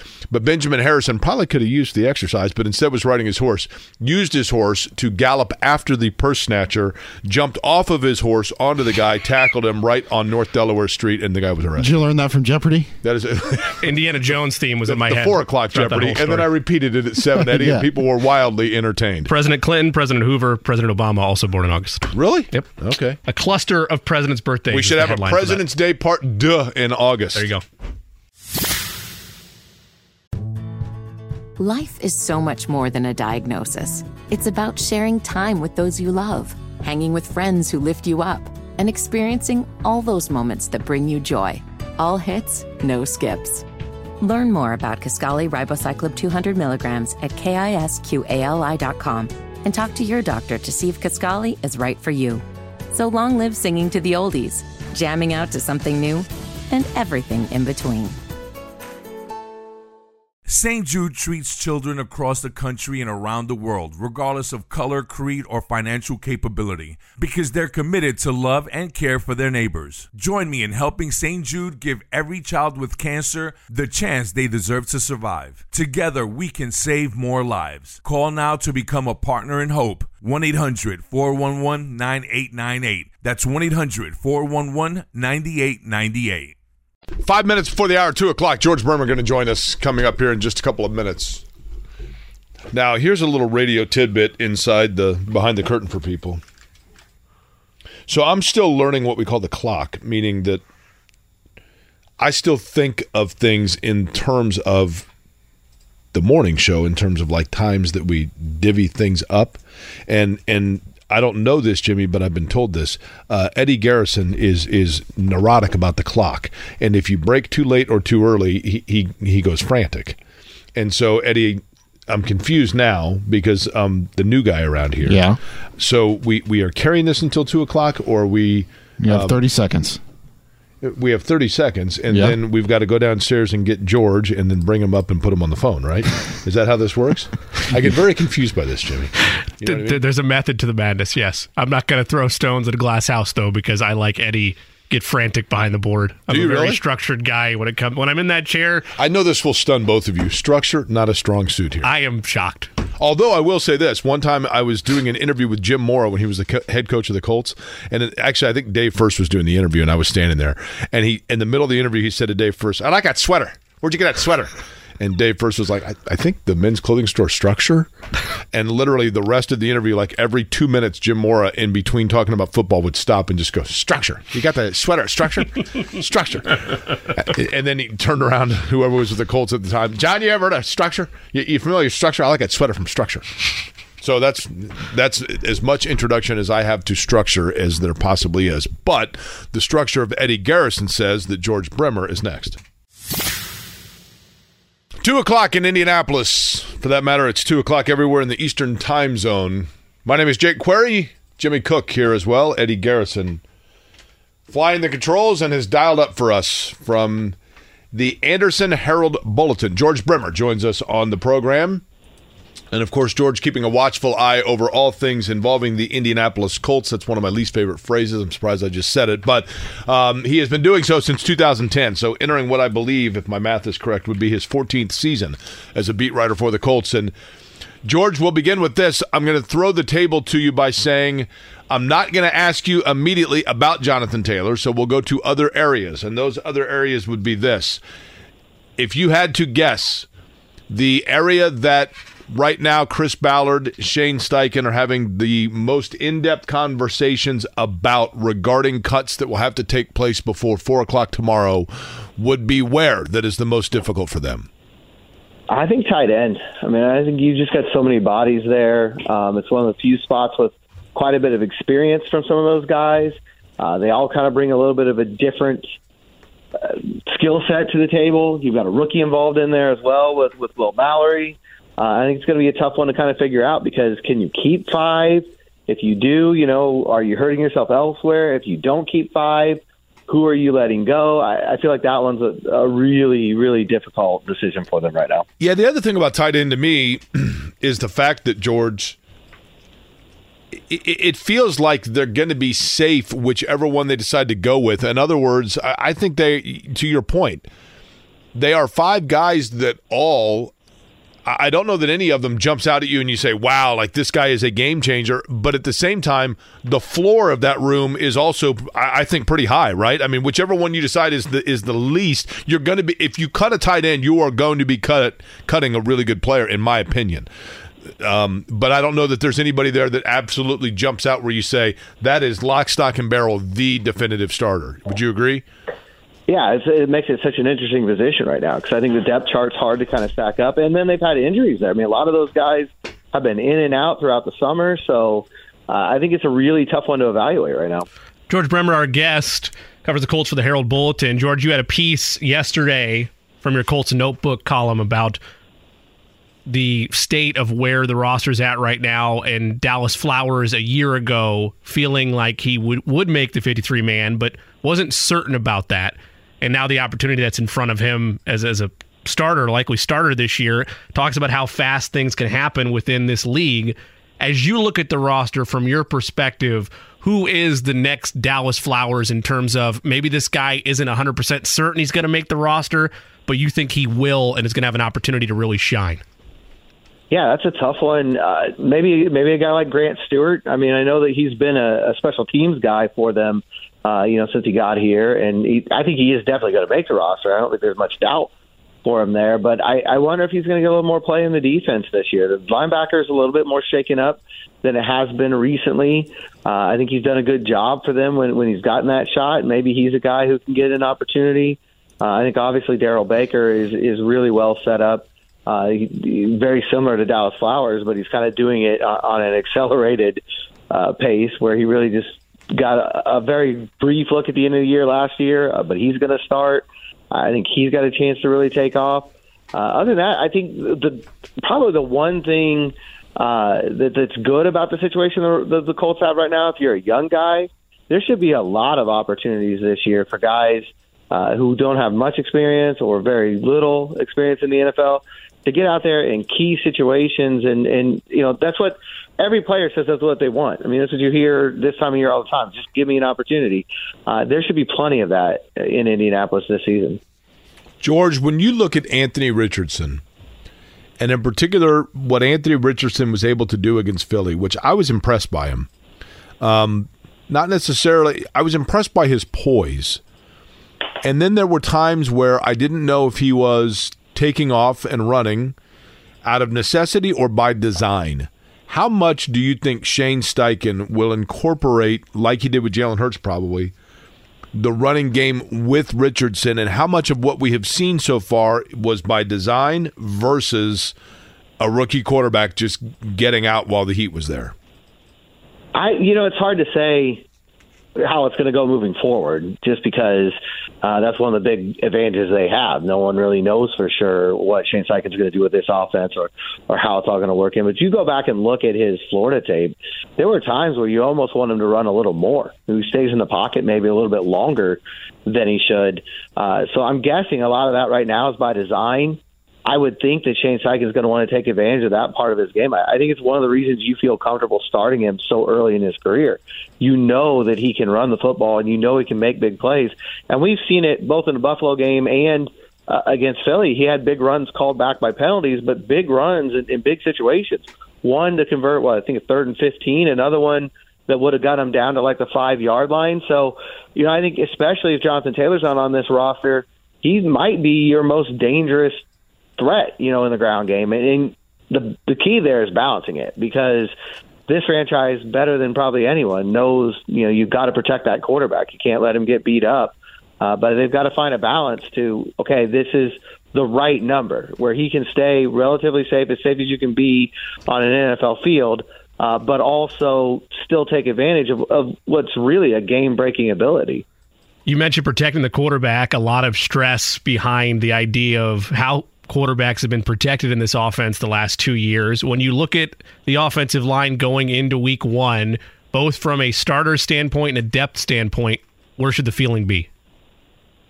It's not great right now. I think the starters have taken some steps forward. I think especially against Philadelphia, you saw some good things, getting some short yardage gains, finishing some drives in the red zone, things they didn't do against Buffalo that I think they needed to show. But that depth was a concern to begin with, and now you lose Danny Penner, who's your backup center. It's a really thin group right now, and we know attrition in this league. We've seen it year after year. How many offensive linemen you end up having to rotate through. I think that's really something that they're going to be watching on the waiver wire. We'll see how it turns out, but I wouldn't be surprised if there's multiple additions to that offensive line depth right now, because it's a real area of concern. Does that now jump to top priority in your mind? You mentioned waiver claims. Not going to ask you to project what they might do when we don't know all the players that are going to be available, but does that now jump to top need with their 4th spot in the waiver wire? Yeah, in my mind, especially with the Penner injury, I think it's a really, it's a huge hole right now on the roster. It was thin before Penner went down, but now I don't know that you've got another player on the roster right now who's taken a snap in a regular season game at center outside of Ryan Kelly, and Ryan Kelly's banged up. So, I think you absolutely have to add a backup center, and I think you probably would like to add a swing tackle, and maybe even some more interior line depth. So there's definitely work to be done there. When you look, George, at, assuming that we have a general idea of what the roster is going to look like, are you more optimistic, less optimistic, or about the same in terms of their level of competitiveness this year than you were when they arrived at Grand Park? Probably about the same, just because I think from my point of view, it was always going to be a year where they're really young. I mean, you could see that coming in. And they're going to give a lot of young guys chances. And when you do that, you're going to take your lumps. There's going to be good and bad that comes with that. I think it's always been kind of an evaluation season. You want to see what you've got. Especially, you look at that cornerback situation. They're probably going to rotate guys through there throughout the season. Which of these guys steps up? Which one shows you that he needs to be here and needs to be a cornerstone of this team? The quarterback obviously is extremely young. The running back room could be pretty young. Receivers are still really young. I think it's going to be a year where there's a lot of learning going on in real time. I felt that way before training camp. I think it just kind of confirmed and reaffirmed that for me, what's happened, past month and a half or so here. George, if you're driving, let's say you're driving to Anderson after a Colts game, thirsty, so you stop at a gas station, you walk in, you're going to get yourself a beverage. What are you getting? What are you buying? Probably Mountain Dew Zero. That's usually my go-to, okay, especially if I need to stay awake. So you open the Mountain Dew Zero and you're stunned when instead of Mountain Dew Zero, a genie comes out of the bottle. And the genie says to you, George Bremmer, you've been covering the Colts since 2010. You know what's going on.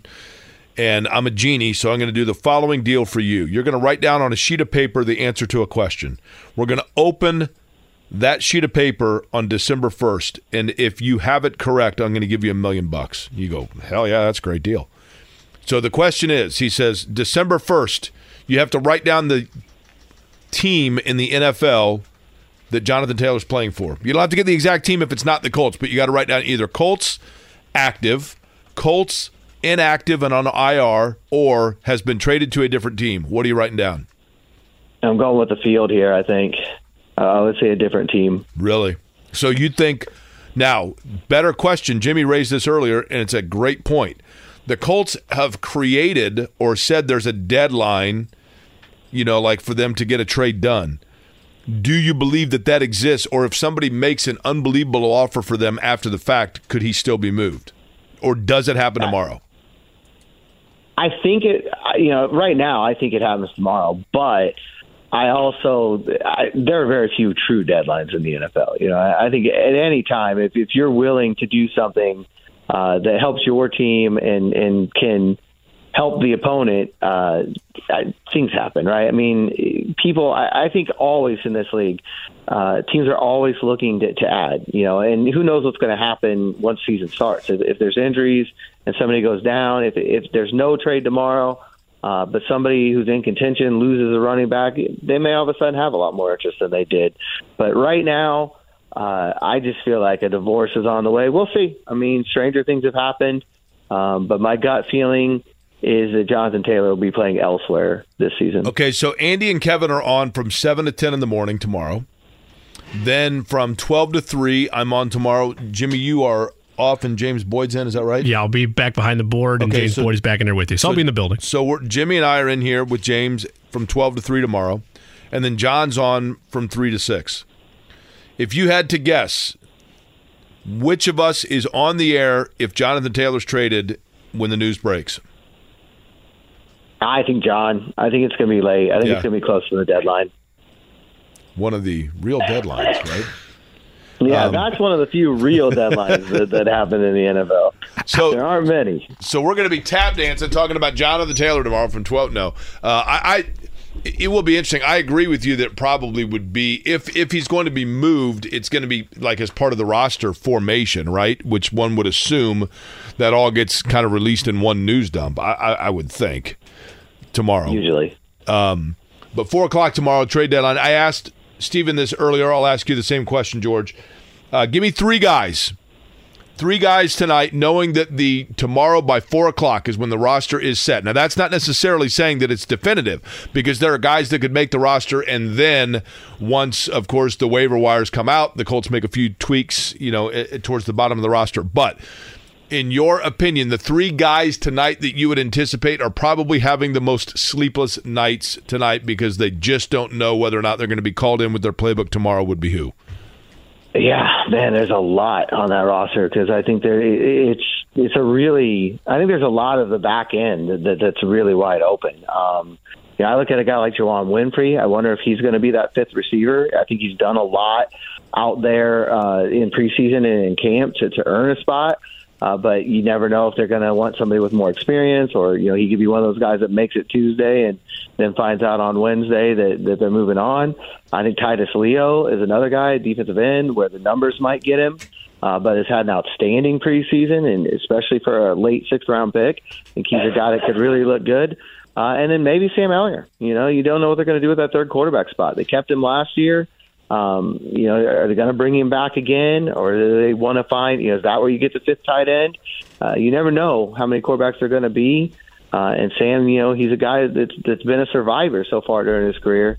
Be interesting to see how things go for him with this cut down as well. George Bremmer with us, covers the Colts, beat writer for the Herald Bulletin.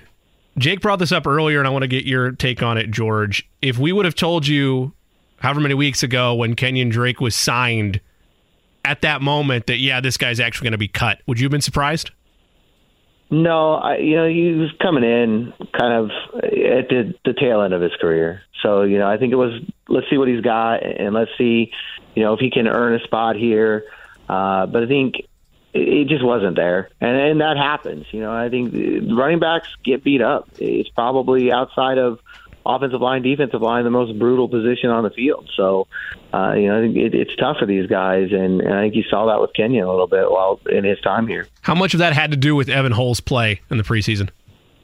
Yeah, that doesn't help either. When you've got a younger guy out there who's going out and getting the job done consistently, and also appears to be indestructible. I probably just jinxed him, but he took some hard hits out there in training camp and just bounced back up every time. So that definitely factors in. Listen, as long as Kevin Bowen's not calling me indestructible, we're safe, right? I mean, I knocked on wood for you, George, though. Yeah, I was going to say, but George, again, that go to me, and I'm not by any stretch. Listen, there is the position and the organization that signed their most recent paycheck would be probably the only 2 things that one would confuse Kenyon Drake and Jonathan Taylor. I mean, I get it, right? But the fact that you can go out, take a flyer on a veteran running back that has over 3,000 yards rushing in his career or whatever it might be, give him a look, and then decide, you know what, we're pretty comfortable with this room, and then move along and just end of experiment. But to me, it shows how fungible that position can be. And that's why I just feel like with Jonathan Taylor, you have to be very careful as to how much you are investing in it. And in particular, because if you get to a certain point where you are then financially investing a percentage of your cap, you're doing so with a player that you don't want to actually be taking away reps or focus from what you are really trying to do, which is simply develop your quarterback. And I get that a running back as a weapon is there to help I get all that. But I just feel, George, and I don't know that you and I have talked about this. I've talked about it with other people, but I want your opinion on it. I just feel like the biggest detriment for Jonathan Taylor in trying to get paid has nothing to do with Jonathan Taylor, but rather being the unfortunate circumstance of now everything has focused to the development of Anthony Richardson, and the running back just is not important in that regard. Yeah, I think it has a lot to do with it. I mean, everything in this building right now is about number 5, and it will be for the foreseeable future. Trying to get him where he needs to be and do everything you can in your power. Certainly there's an argument that having Jonathan Taylor back there with him helps on the field, but the market for running backs is terrible right now. I mean, you just look around. Nobody signed a long-term deal this offseason. The 2 guys who got franchise tagged end up signing for just a little bit more than a franchise tag on 1-year deals. The free agents that were out there signed 1-year deals that were heavily incentive-laden. Like you talked about with Kenyon Drake, I mean, it shows where the running back position is right now. You don't do that at many other positions where you bring in a guy who has a legitimate resume in the league and it's just a flyer and you're just going to see how it works out and it's okay if he walks away. But that's the state of the running back position right now. And when you add that into the priorities within the building in Indianapolis right now, it's not a good mix. George, whenever I'm looking at different situations, whether it's my daily life or if it is a sports talk topic that we're discussing about, I like to try to look at it with every different scenario in mind. Is there legitimacy to the idea that he might still be on PUP after tomorrow? And if there is, how does that change everything in your mind? We asked Kevin Bowen this on Friday, and he had said he's not giving as much consideration to the idea that he would still be on PUP just because of where this whole thing is at. And that would be a kind of a bombshell if it's a legitimate injury and he's going to miss the first 4 games of the season. How does this turn if he still is on PUP after tomorrow's deadline? Yeah, I'll tell you what, I don't discount anything. I mean, I've been around this team the last couple of years. I definitely don't discount any possibility. I think anything can and usually will happen around this franchise. So, I mean, I saw a quarterback retire in the third quarter of a preseason game. So a running back staying on PUP doesn't seem to be quite as shocking an outcome to me. But I do think it changes a lot of the math for him. The team, I don't know, maybe they're already moving on, or maybe they're already looking at Zach Moss or Deion Jackson as being the guy week 1, because honestly, even if he's here and he's activated tomorrow, is there enough time? He hasn't done anything on a football field since December. Is there enough time to get him ready to start September 10th against Jacksonville? I don't know. And so if he's on PUP, I don't know how much it changes the team's plan going forward. But for him, that means you're out 4 games. If you're hoping that the deadline that the Colts gave is a fake one, the real trade deadline is in October. You're cutting half of that time off that you won't even be on the field. It's tough, I think, from his standpoint. If he's still here, I think for a lot of reasons, it's in his best interest to be on the active roster. George, I'm always curious about this. If you're doing we're doing a radio show in Indianapolis, we're talking about the Colts. If you had to say, George, what NFL franchise, I've asked this before to people, but what NFL franchise would you say here in Indianapolis, just when you're talking to other writers, when you're listening to sports radio, whatever it might be, what franchise do we talk or hear the least about in the NFL? Maybe the Cardinals? I was going to say probably Arizona, right? Yeah. And Kyler Murray was an exciting young player, and there was, and of course you had the drama with Hopkins, who now is gone. But so that said, do you get the feeling that the Colts were trending in the direction, and maybe even are still, the Arizona Cardinals of other markets? Absolutely. Our sports talk guys in in Oakland that are talking about the NFL ever talking about the Indianapolis Colts. It's weird because it went from being an epicenter franchise, and that's got to drive Jim Irsay crazy, right? Oh, absolutely. Yeah, I don't think there's any doubt about that. I think there's two things that get talked about outside of Indy right now. Jonathan Taylor, obviously, and that's the dominant one, and Anthony Richardson. And other than that, I don't know that anything else is a blip on the radar right now. Probably Jim Irsay gets discussed too, right? I mean, if you're doing a sports talk show in Oakland, aren't you like, okay, taking a look around the NFL, you got the AFC South, Trevor Lawrence is a good player, Houston and Tennessee, I don't know anything about them, and the Colts have John Mellencamp playing, right? Mm-hmm. That's pretty much it, right? You're like, but the Colts are also there. But Richardson, yeah, exactly. Richardson, I would think, I do think there's going to be a lot of intrigue about him after the first month of the year because I think he's going to show flashes, George. But at the same time, I think he's going to show more flashes than even Justin Fields did early in his career. Like, I think he just has, but the touch is the big thing, right? I mean, how much your team's going to force him to throw? Because at this point, that's the big question mark. I think buckle up. It's going to be a little bit of a roller coaster. But, one thing I think about him that doesn't get talked about as much as maybe it should, he's extremely mature for a 21-year-old. And I think that helps a lot here. When they talk about his poise in the pocket and, how calm he is out there running the team, a lot of that comes from this is a guy who kind of had to raise his younger brother. He's been through a lot, and I think it shows. I think he is a very old soul for a rookie. And I think that at this position, that could be good. Man, he does. I'm telling you, his pocket presence is impressive. I mean, it's interesting, George. I mentioned it last week. Manning early in his career, I mean, people knocked all the time, the happy feet and all of that. That was probably the last thing to come to Manning was just, I think he had it, but the optics of pocket presence with Peyton Manning was late to develop, and that is one thing that I think Richardson shows already is just that feel. Like earlier, Todd Meyer came in here to get on me because he said, Jake, you don't have a clock in your head. You got to rely on Eddie Garrison for the clock when you're doing radio. Anthony Richardson appears to have a clock in his head. He does. It's funny because we talk about inexperience. He doesn't look like a guy with just 13 starts when he's back there in the totally. Pocket. I'll say that.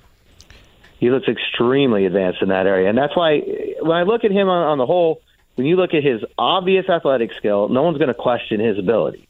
When you look at his work ethic, his intelligence, his maturity, I think it's more likely than not that he's going to work out. I mean, it just seems like a guy with that kind of makeup, it's hard to imagine him not eventually working out. But it's going to be a roller coaster along the way. If Zach Moss is medically cleared for week 1, is he the lion's share owner of these carries if they go by committee in your mind? I think so. And it's a big if. We'll see where he's at. I know they're hopeful that they'll be able to get him to go.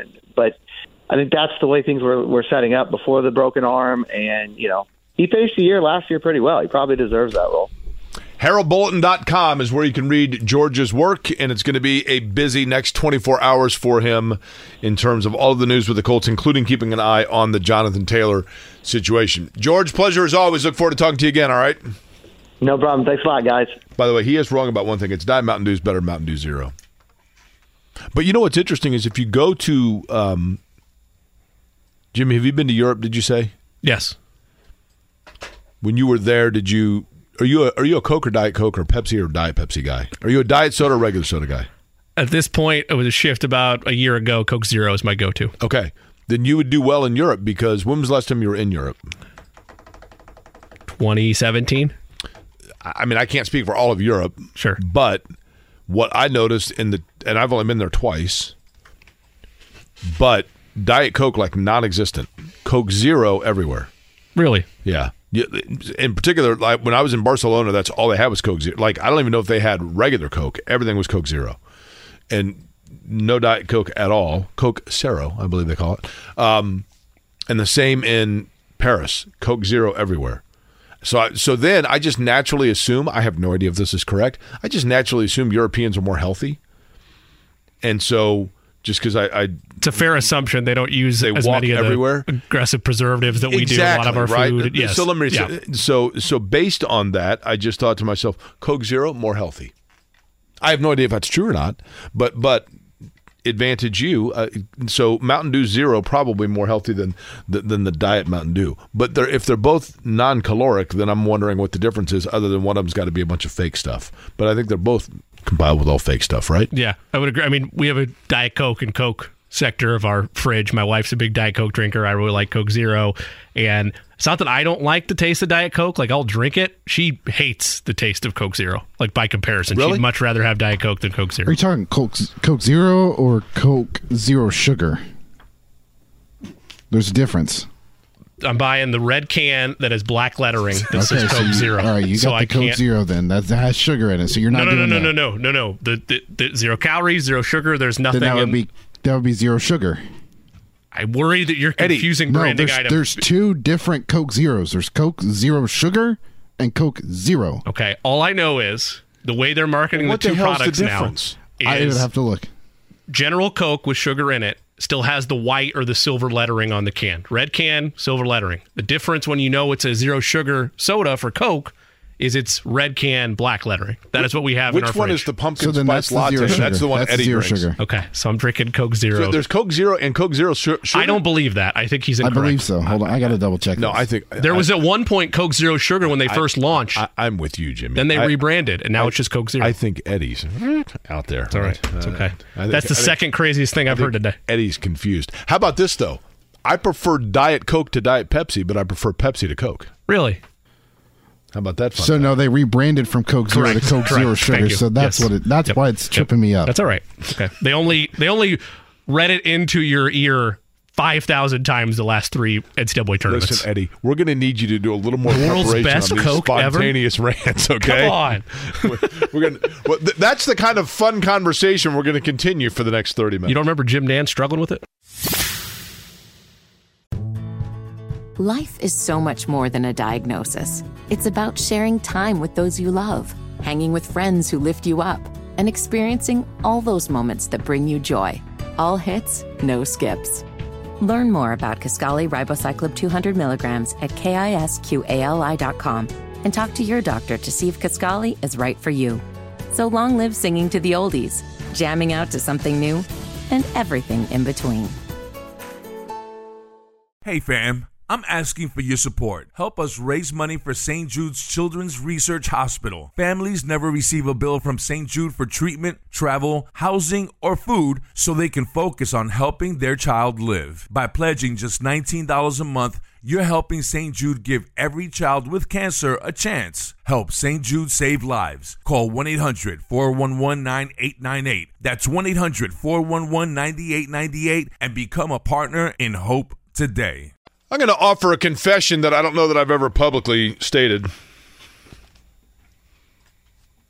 The beginning of that song, I was in 7th grade when that song came out. This song, I should say. You Give Love a Bad Name by Bon Jovi. I recall we had a school, some sort of a retreat at Som Park, which then I think was called Northeast Way. And we were all on the swings, and everybody was singing that song. And I'm 50 now. I was probably 48 and a half when I, for the very first time, realized. Now, Eddie, can you do me a favor? Play the open of that song again. And Jimmy, I want you to tell me the lyrics to it. Hold on. Sorry. Do it one more time. Here we go. Go ahead.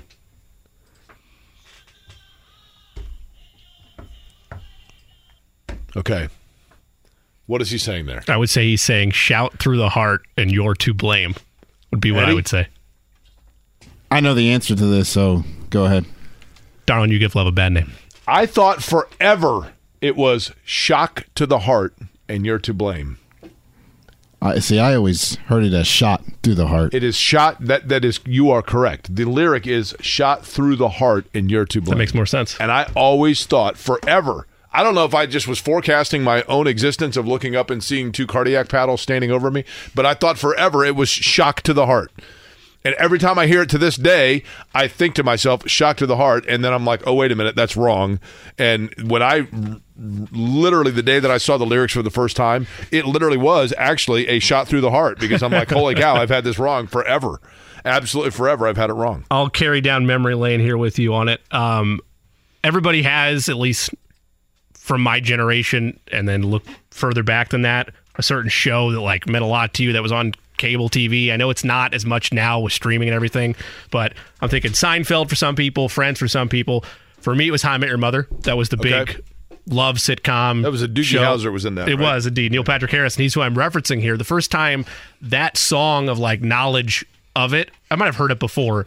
Oh yes, it's the limousine. It's the limousine. Season 1 of How I Met Your Mother. It's on Barney's Get Psyched mix, and that's what he's playing the whole episode is to get people pumped up. Is that record? What is he singing along with it? Is my question. Go back and watch it. Saying it wrong. By the way, I just got this tweet. I'd like to know. One of you guys can. There's a lot going on in this tweet. You ready? Jake, I just met your dad while I was looking for my cat. I started showing him old baseball photos, and he said he was your dad. I said I was listening right now, and he said, "Oh yeah, I forgot he's on the radio right now." Actually, he didn't. I embellished the part about my dad saying he forgot I was on the radio. Just said your dad said, "Oh yeah, he's on right now." I don't know what to make of this.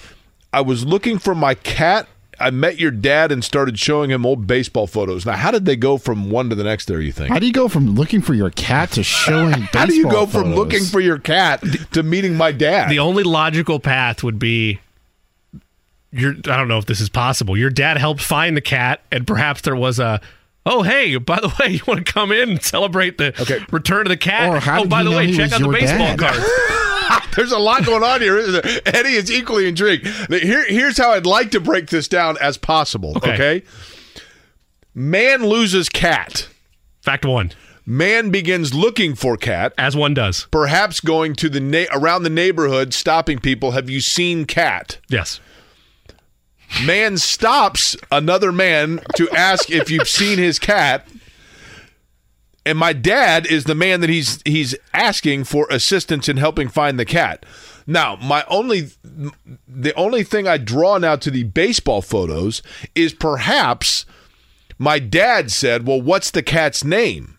And then maybe the guy said, "Oh, Wrigley," or you know, my dog's name is Judge. Jeter. You know why? Exactly, Sure. right? So then, and I know this will be stunning to you, then perhaps my dad segued thought from the primary focus, which was cats, and then got sidebarred into baseball. Oh, your cat's name is Wrigley. You must be a Cubs fan. We too are Cubs fans.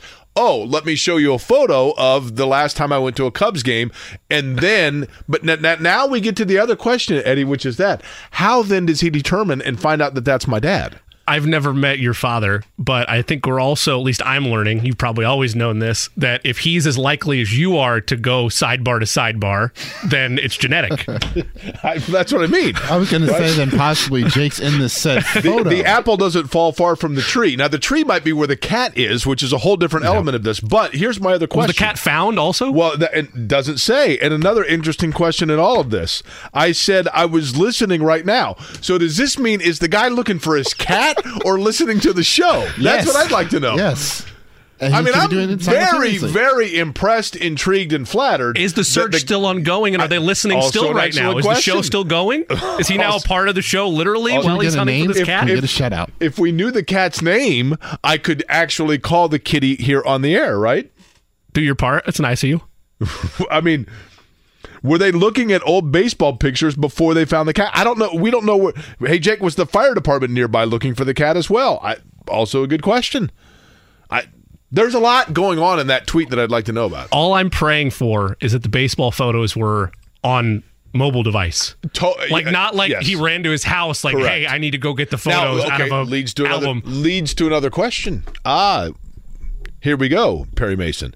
Is it possible that man looking for cat wants to show picture of cat to person that he meets on the street? Hey, I'm looking for my cat. Have you seen him?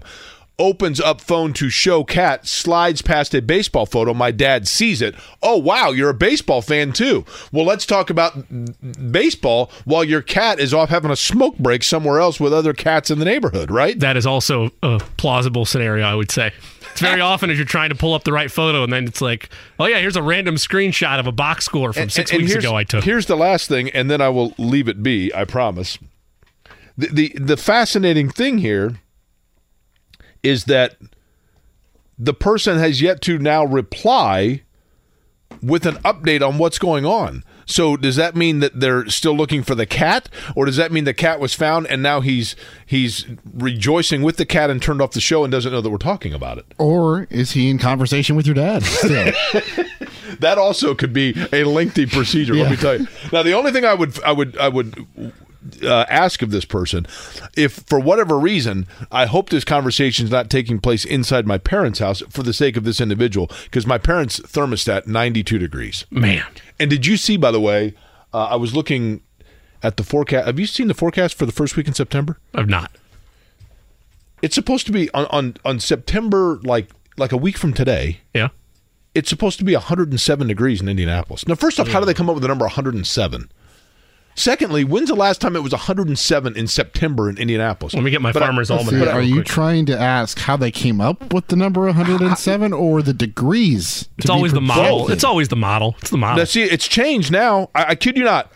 Earlier today, I should have. What are they, 104? Now they've got it. It's down to 96. I kid you not. Earlier, I looked at my phone. Did anybody else notice this? And it predicted earlier this morning for next Tuesday, it had a prediction of a high of 107. Is there any chance that visual of 107 came to you during your hallucinations of Michigan and IU? Is that no? But I'm telling you right now, Indiana's going to be what's that? Or was it when you were with IndyCar last weekend? Was it there? No, that's also a good question, because I looked, because I'm like, wait a minute, I could see it being 107 in St. Louis. Yeah, maybe it was still stuck on St. Louis. But it showed it on my phone as Indianapolis. I'm just telling you now. Let me offer this, speaking of the road, and I promise we will flush out the show by talking sports later. But if anybody, for any reason, is going to the St. Louis area in the next week or so, no issue going there. But coming back, I'm not kidding you when I tell you, near Effingham and near Terre Haute, get on I-40 and parallel I-70. I sat yesterday coming back from St. Louis, right when we got to, I'm cruising along, everything's fine. We get to Effingham, and there was a construction zone that had it, and there's always that one idiot that screws it up for everybody, right? Yep. So we're bottlenecking into one lane, but there had been an accident. And it was the point where, I don't know if you've ever been in this situation where literally you're stopping the car and people are getting out and like walking around and talking to truckers to find out what's going on. And because we didn't move for almost 45 minutes.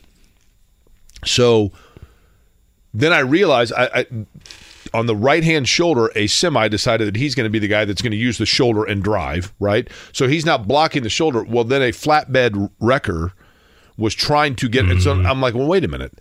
So there are cars that have had an accident, obviously, and they need to get those cars out of there to open things back up again, but they can't because the wrecker is trapped behind.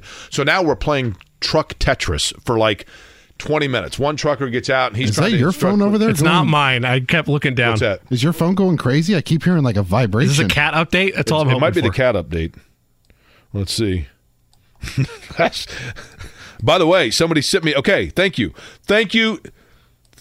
to Daniel Tao. What does it say right here? Indianapolis, Wednesday. The forecast for Wednesday. What does that say?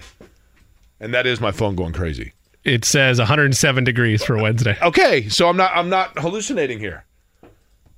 How did they come up with 107? But anyway, if you're going to be coming from the west on I-70, be very conscientious of the fact that the construction is terrible. Thankfully, the accident was not a serious one. It didn't look like anybody was seriously hurt, because then you do feel bad when you're like, you know what I mean? You're like, man, this is so inconvenient. And you're like, well, wait a minute. I mean, it could be much worse for someone else. I'm also fascinated by what would have to happen with the forecast or analytical model or whatever it is that would lead it to a 12-degree drop in that 10-day forecast. And how do they come up with 107? Like, I mean, somebody had to formulate something to say, like, well, 107 degrees. What? In Indianapolis, 107? Somebody in the YouTube chat says global warming plus climate change times 7 minus glacier melt multiplied in squared equals 107 degrees. Somebody else says, Jake, it was a glitch from Apple. Fact, Jake, I also saw 107 earlier today. Thank you. I'm not hallucinating. Jake, somehow this cat situation of your dad makes more sense than IU winning at the Big House. I'm telling you, October 14th, Indiana stuns the world. That is my one football prediction for this year. Indiana goes up to Michigan, shocks the world, throws the college football playoff into a total tizzy. Do we just need to get your dad on the show to, put to bed this story so we can get all the details of it? By the way, I'm buying a Sure. massive, I don't know, I love cookie cake, so I'm being selfish here. I'm buying a massive cookie cake or something for the studio if that happens. When that happens, when IU upsets Michigan. Because it's going to be a celebration on that Monday if it is indeed an IU win. If they win, I can just simply assure you this. If Indiana, when Indiana goes October 14th to Michigan and upsets Michigan in the Big House. That conversation with Don Monday is going to be great. You will never hear the end of it from here, ever. There have been a few times where I have made predictions that, people were like, oh my gosh, and they came true. I had a streak of 3 years in a row during the Super Bowl where I would just send a tweet that's saying, it's going to be heads, team is going to call for tails, and then they're going to the winning team is going to defer, whatever. I had a streak of 3 in a row on those, to the point where I was so good at it, people quit marveling over it because it became so routine. But with this, when Indiana beats Michigan and stuns the college football world, and all of a sudden, when does the first college football playoff ranking come out? Probably right around that time. Let me double check the official one for you. So Michigan's going to start out. Michigan's going to be undefeated, and they're going to be 1 or 2, right? Indiana's going to stun the world, and then somebody like Oregon State is going to sneak in because they're unbeaten, and Michigan got knocked out, and so now Oregon State is going to. Remember when the very first ever college football, if I'm not mistaken, Halloween, by the way. Okay, so not yet. The very first ever college football ranking thing, if I'm not mistaken, the number 1 ranked team was Mississippi State. You remember that with Dak Prescott? Mississippi State was number 1, and everyone's like, oh my gosh, Mississippi State's number 1 in the college football rankings, and they lost a week later, and then they ended up losing 2 of their next 4 games. I vaguely do remember that now that you put it back into context. That's what Chris Hagan, I guarantee you, remembers it. He probably has it framed. He has Lee the Corso, Ohio framed. State style? Yes, he absolutely has it framed. Should we get my dad on the phone to find out what's going on with the cat situation? That's perfectly up to you. Hey, Jake, I saw 107 as well. Thank you. You guys were laughing at me. People are absolutely verifying 107 degrees. Fischer's 108 per tweet that we just got in. Well, I'm telling you, is that for Mark Bilger? I'm sorry, Mark. I don't mean to butcher your last name, but that's who tweeted it. He was a great quarterback for the Rams. By the way, we will find out. So we have gotten to the bottom of the 107-degree situation that I'm not crazy, but we need to find out about the cat. I'm very worried about the cat. I have a cat now. I know the stress of losing a cat and then also the stress of baseball photos with my dad. So, 2 things for this poor fella. We'll find out and get to the bottom of all of it. Life is so much more than a diagnosis. It's about sharing time with those you love, hanging with friends who lift you up, and experiencing all those moments that bring you joy. All hits, no skips. Learn more about Kisqali Ribociclib 200 milligrams at KISQALI.com and talk to your doctor to see if Kisqali is right for you. So long live singing to the oldies, jamming out to something new, and everything in between. Hey fam, I'm asking for your support. Help us raise money for St. Jude's Children's Research Hospital. Families never receive a bill from St. Jude for treatment, travel, housing, or food so they can focus on helping their child live. By pledging just $19 a month, you're helping St. Jude give every child with cancer a chance. Help St. Jude save lives. Call 1-800-411-9898. That's 1-800-411-9898 and become a partner in hope today. Now, my dad hasn't responded. So now I'm concerned that... What's his hit rate on replies? Well, actually, and this is funny, I think most people's parents, so I'm not trying to call out my parents on this, most people's dads do this. I've talked to several people about this. My dad signs his text, Dad. You know what I mean? Like I get a text from him, and then at the bottom, and listen, I'm totally fortunate to have both my parents here close by and in great health and everything else. So I'm very appreciative of it. But it is funny that he'll say. Now here's the cat guy. Can Ron call in? Can we get Ron? Why don't you call in? He said he's still listening. I'd like to know. Maybe Ron should call in at 239-1070, and he can give us an update on this story with the cat and my dad and baseball photos. Should we give bets first, just so we have all the time in the world for Ron? Sure. Of course. The Jay Cook Plays of the Day. This is me, all right? I'm not a athlete. This is my way. This is how I win. Today's Plays of the Day, all MLB action. We're going to lay 1.5. Are we wagering on whether or not Ron's found the cat? We are going to say yes, they've found the cat, okay. By the way. Okay. Mariners -1.5 on the run line over the Athletics. Give me the Dodgers on the money line over the Arizona Diamondbacks. And to close things out, I'll take the Cincinnati Reds on the money line over the San Francisco Giants. Gosh darn it. I actually like that one. Thank you. Giants playing Sunday Night Baseball last night. So usually you fade the team coming off Sunday Night Baseball, especially if they win. Fade? Mm-hmm. Okay. Go against. But I think you knew that. Oh, sure, yeah.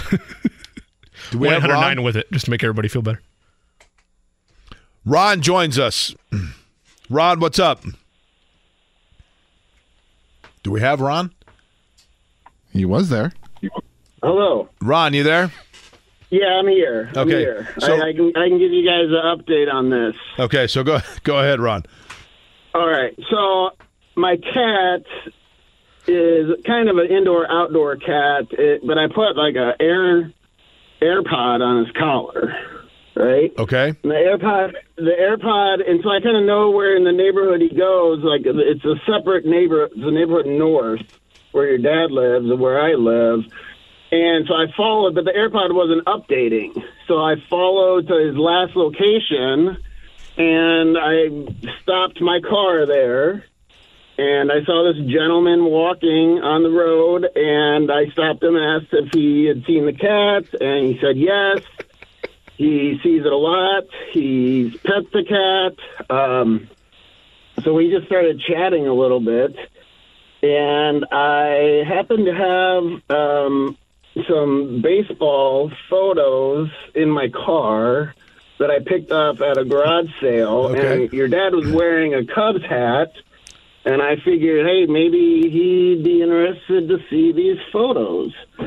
They're like from 1960, like 8x10 photos, Babe Ruth, Lou Gehrig. So I started flipping through the photos. Well, now, these wouldn't have been photos of Babe Ruth in 1960. That would have been, troublesome, right? Photos, these are like reprint photos. Right, no, I got you. Now, just out of curiosity, is your cat black? Is it a black cat? Is black. Yeah, my mom is a fan of that cat because he hangs around from time to time, and my parents enjoy the cat. So you've got a very nice cat, Ron, as I understand. Now, was my dad nice, and did you guys enjoy the conversation together?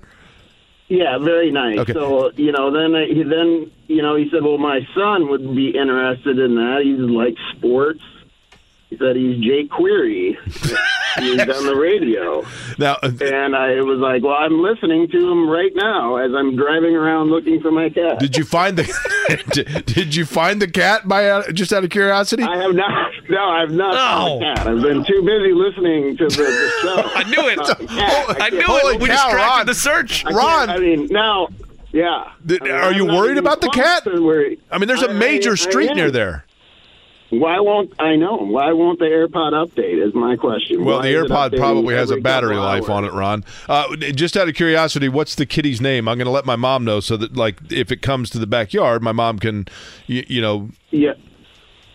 Yeah, cat's name's Charlie. And I gave your dad my number, so he said he'll give me a call. So very, very helpful situation. You couldn't ask for a better run in looking for your cat if you're actually not going to find it. All right. Well, Ron, I wish you the best of luck. We hope Charlie's okay. And if nothing else, I hope he's got decent music he's listening to on the AirPod. But maybe Charlie's listening to the program as well. Ron, I appreciate the update. So there we go. You just never know, right? We distracted from the surge, I feel like. I feel like that's on us now. Honestly, like, Charlie's got to be like, Come on, man. Also, they weren't photos on the phone. How about that? Yeah. They were real photos, physical photos. Didn't have to run into the house like I thought, but hey, what a weird twist and turn of a story that was. The cat's still not found. The 1960 photo of Babe Ruth to me was concerning, right? Yeah. Reprint most definitely. I should hope, right? By the way, did you watch any of the Little League World Series? I guess that ended on a walk-off homer. I did not. I know Eddie did, but I did not consume much of it. I did, indeed, but I didn't get to catch the championship last night, unfortunately. Ended on a walk-off homer. I know, I saw that. So you could do like I did on Jeopardy now, and if you're watching it on replay with somebody, you can predict that and win a lot of money. Yeah, I get You know what I mean? Yeah. Now, I will say this. If you are wagering on, surely you cannot wager on the Little League from the World official Series, right? sports books. I'm sure there's far offshore betting sites where that type of chaos is available, but not here. Also, switch to AirTags or just something you can stick on there. I feel like unless you have the AirPods secure, that could easily fall off. And then what happens or get a Bluetooth collar? That'd work too. Now the cat, because I adopted a cat in March, and he's great. And my mom was telling me when I was at my parents' house, she's like, "Oh, Boo, that's the name of the cat that I adopted." She's like, "Boo looks like the little cat that comes around and hangs out in our backyard." Now, my understanding is Charlie, the cat that is hanging out in my parents' backyard, is a really sweet cat, but occasionally does leave cigarette butts. And that's a bit of an issue. Yeah, that's something where you're thinking about not a fan reporting of that to somebody, perhaps. That's why he's sneaking out. That's why Charlie's glad that my dad's running interference. John's up next. Big day tomorrow. Again, Colts roster deadline. We'll be talking about that tomorrow. John's up next. We'll see you.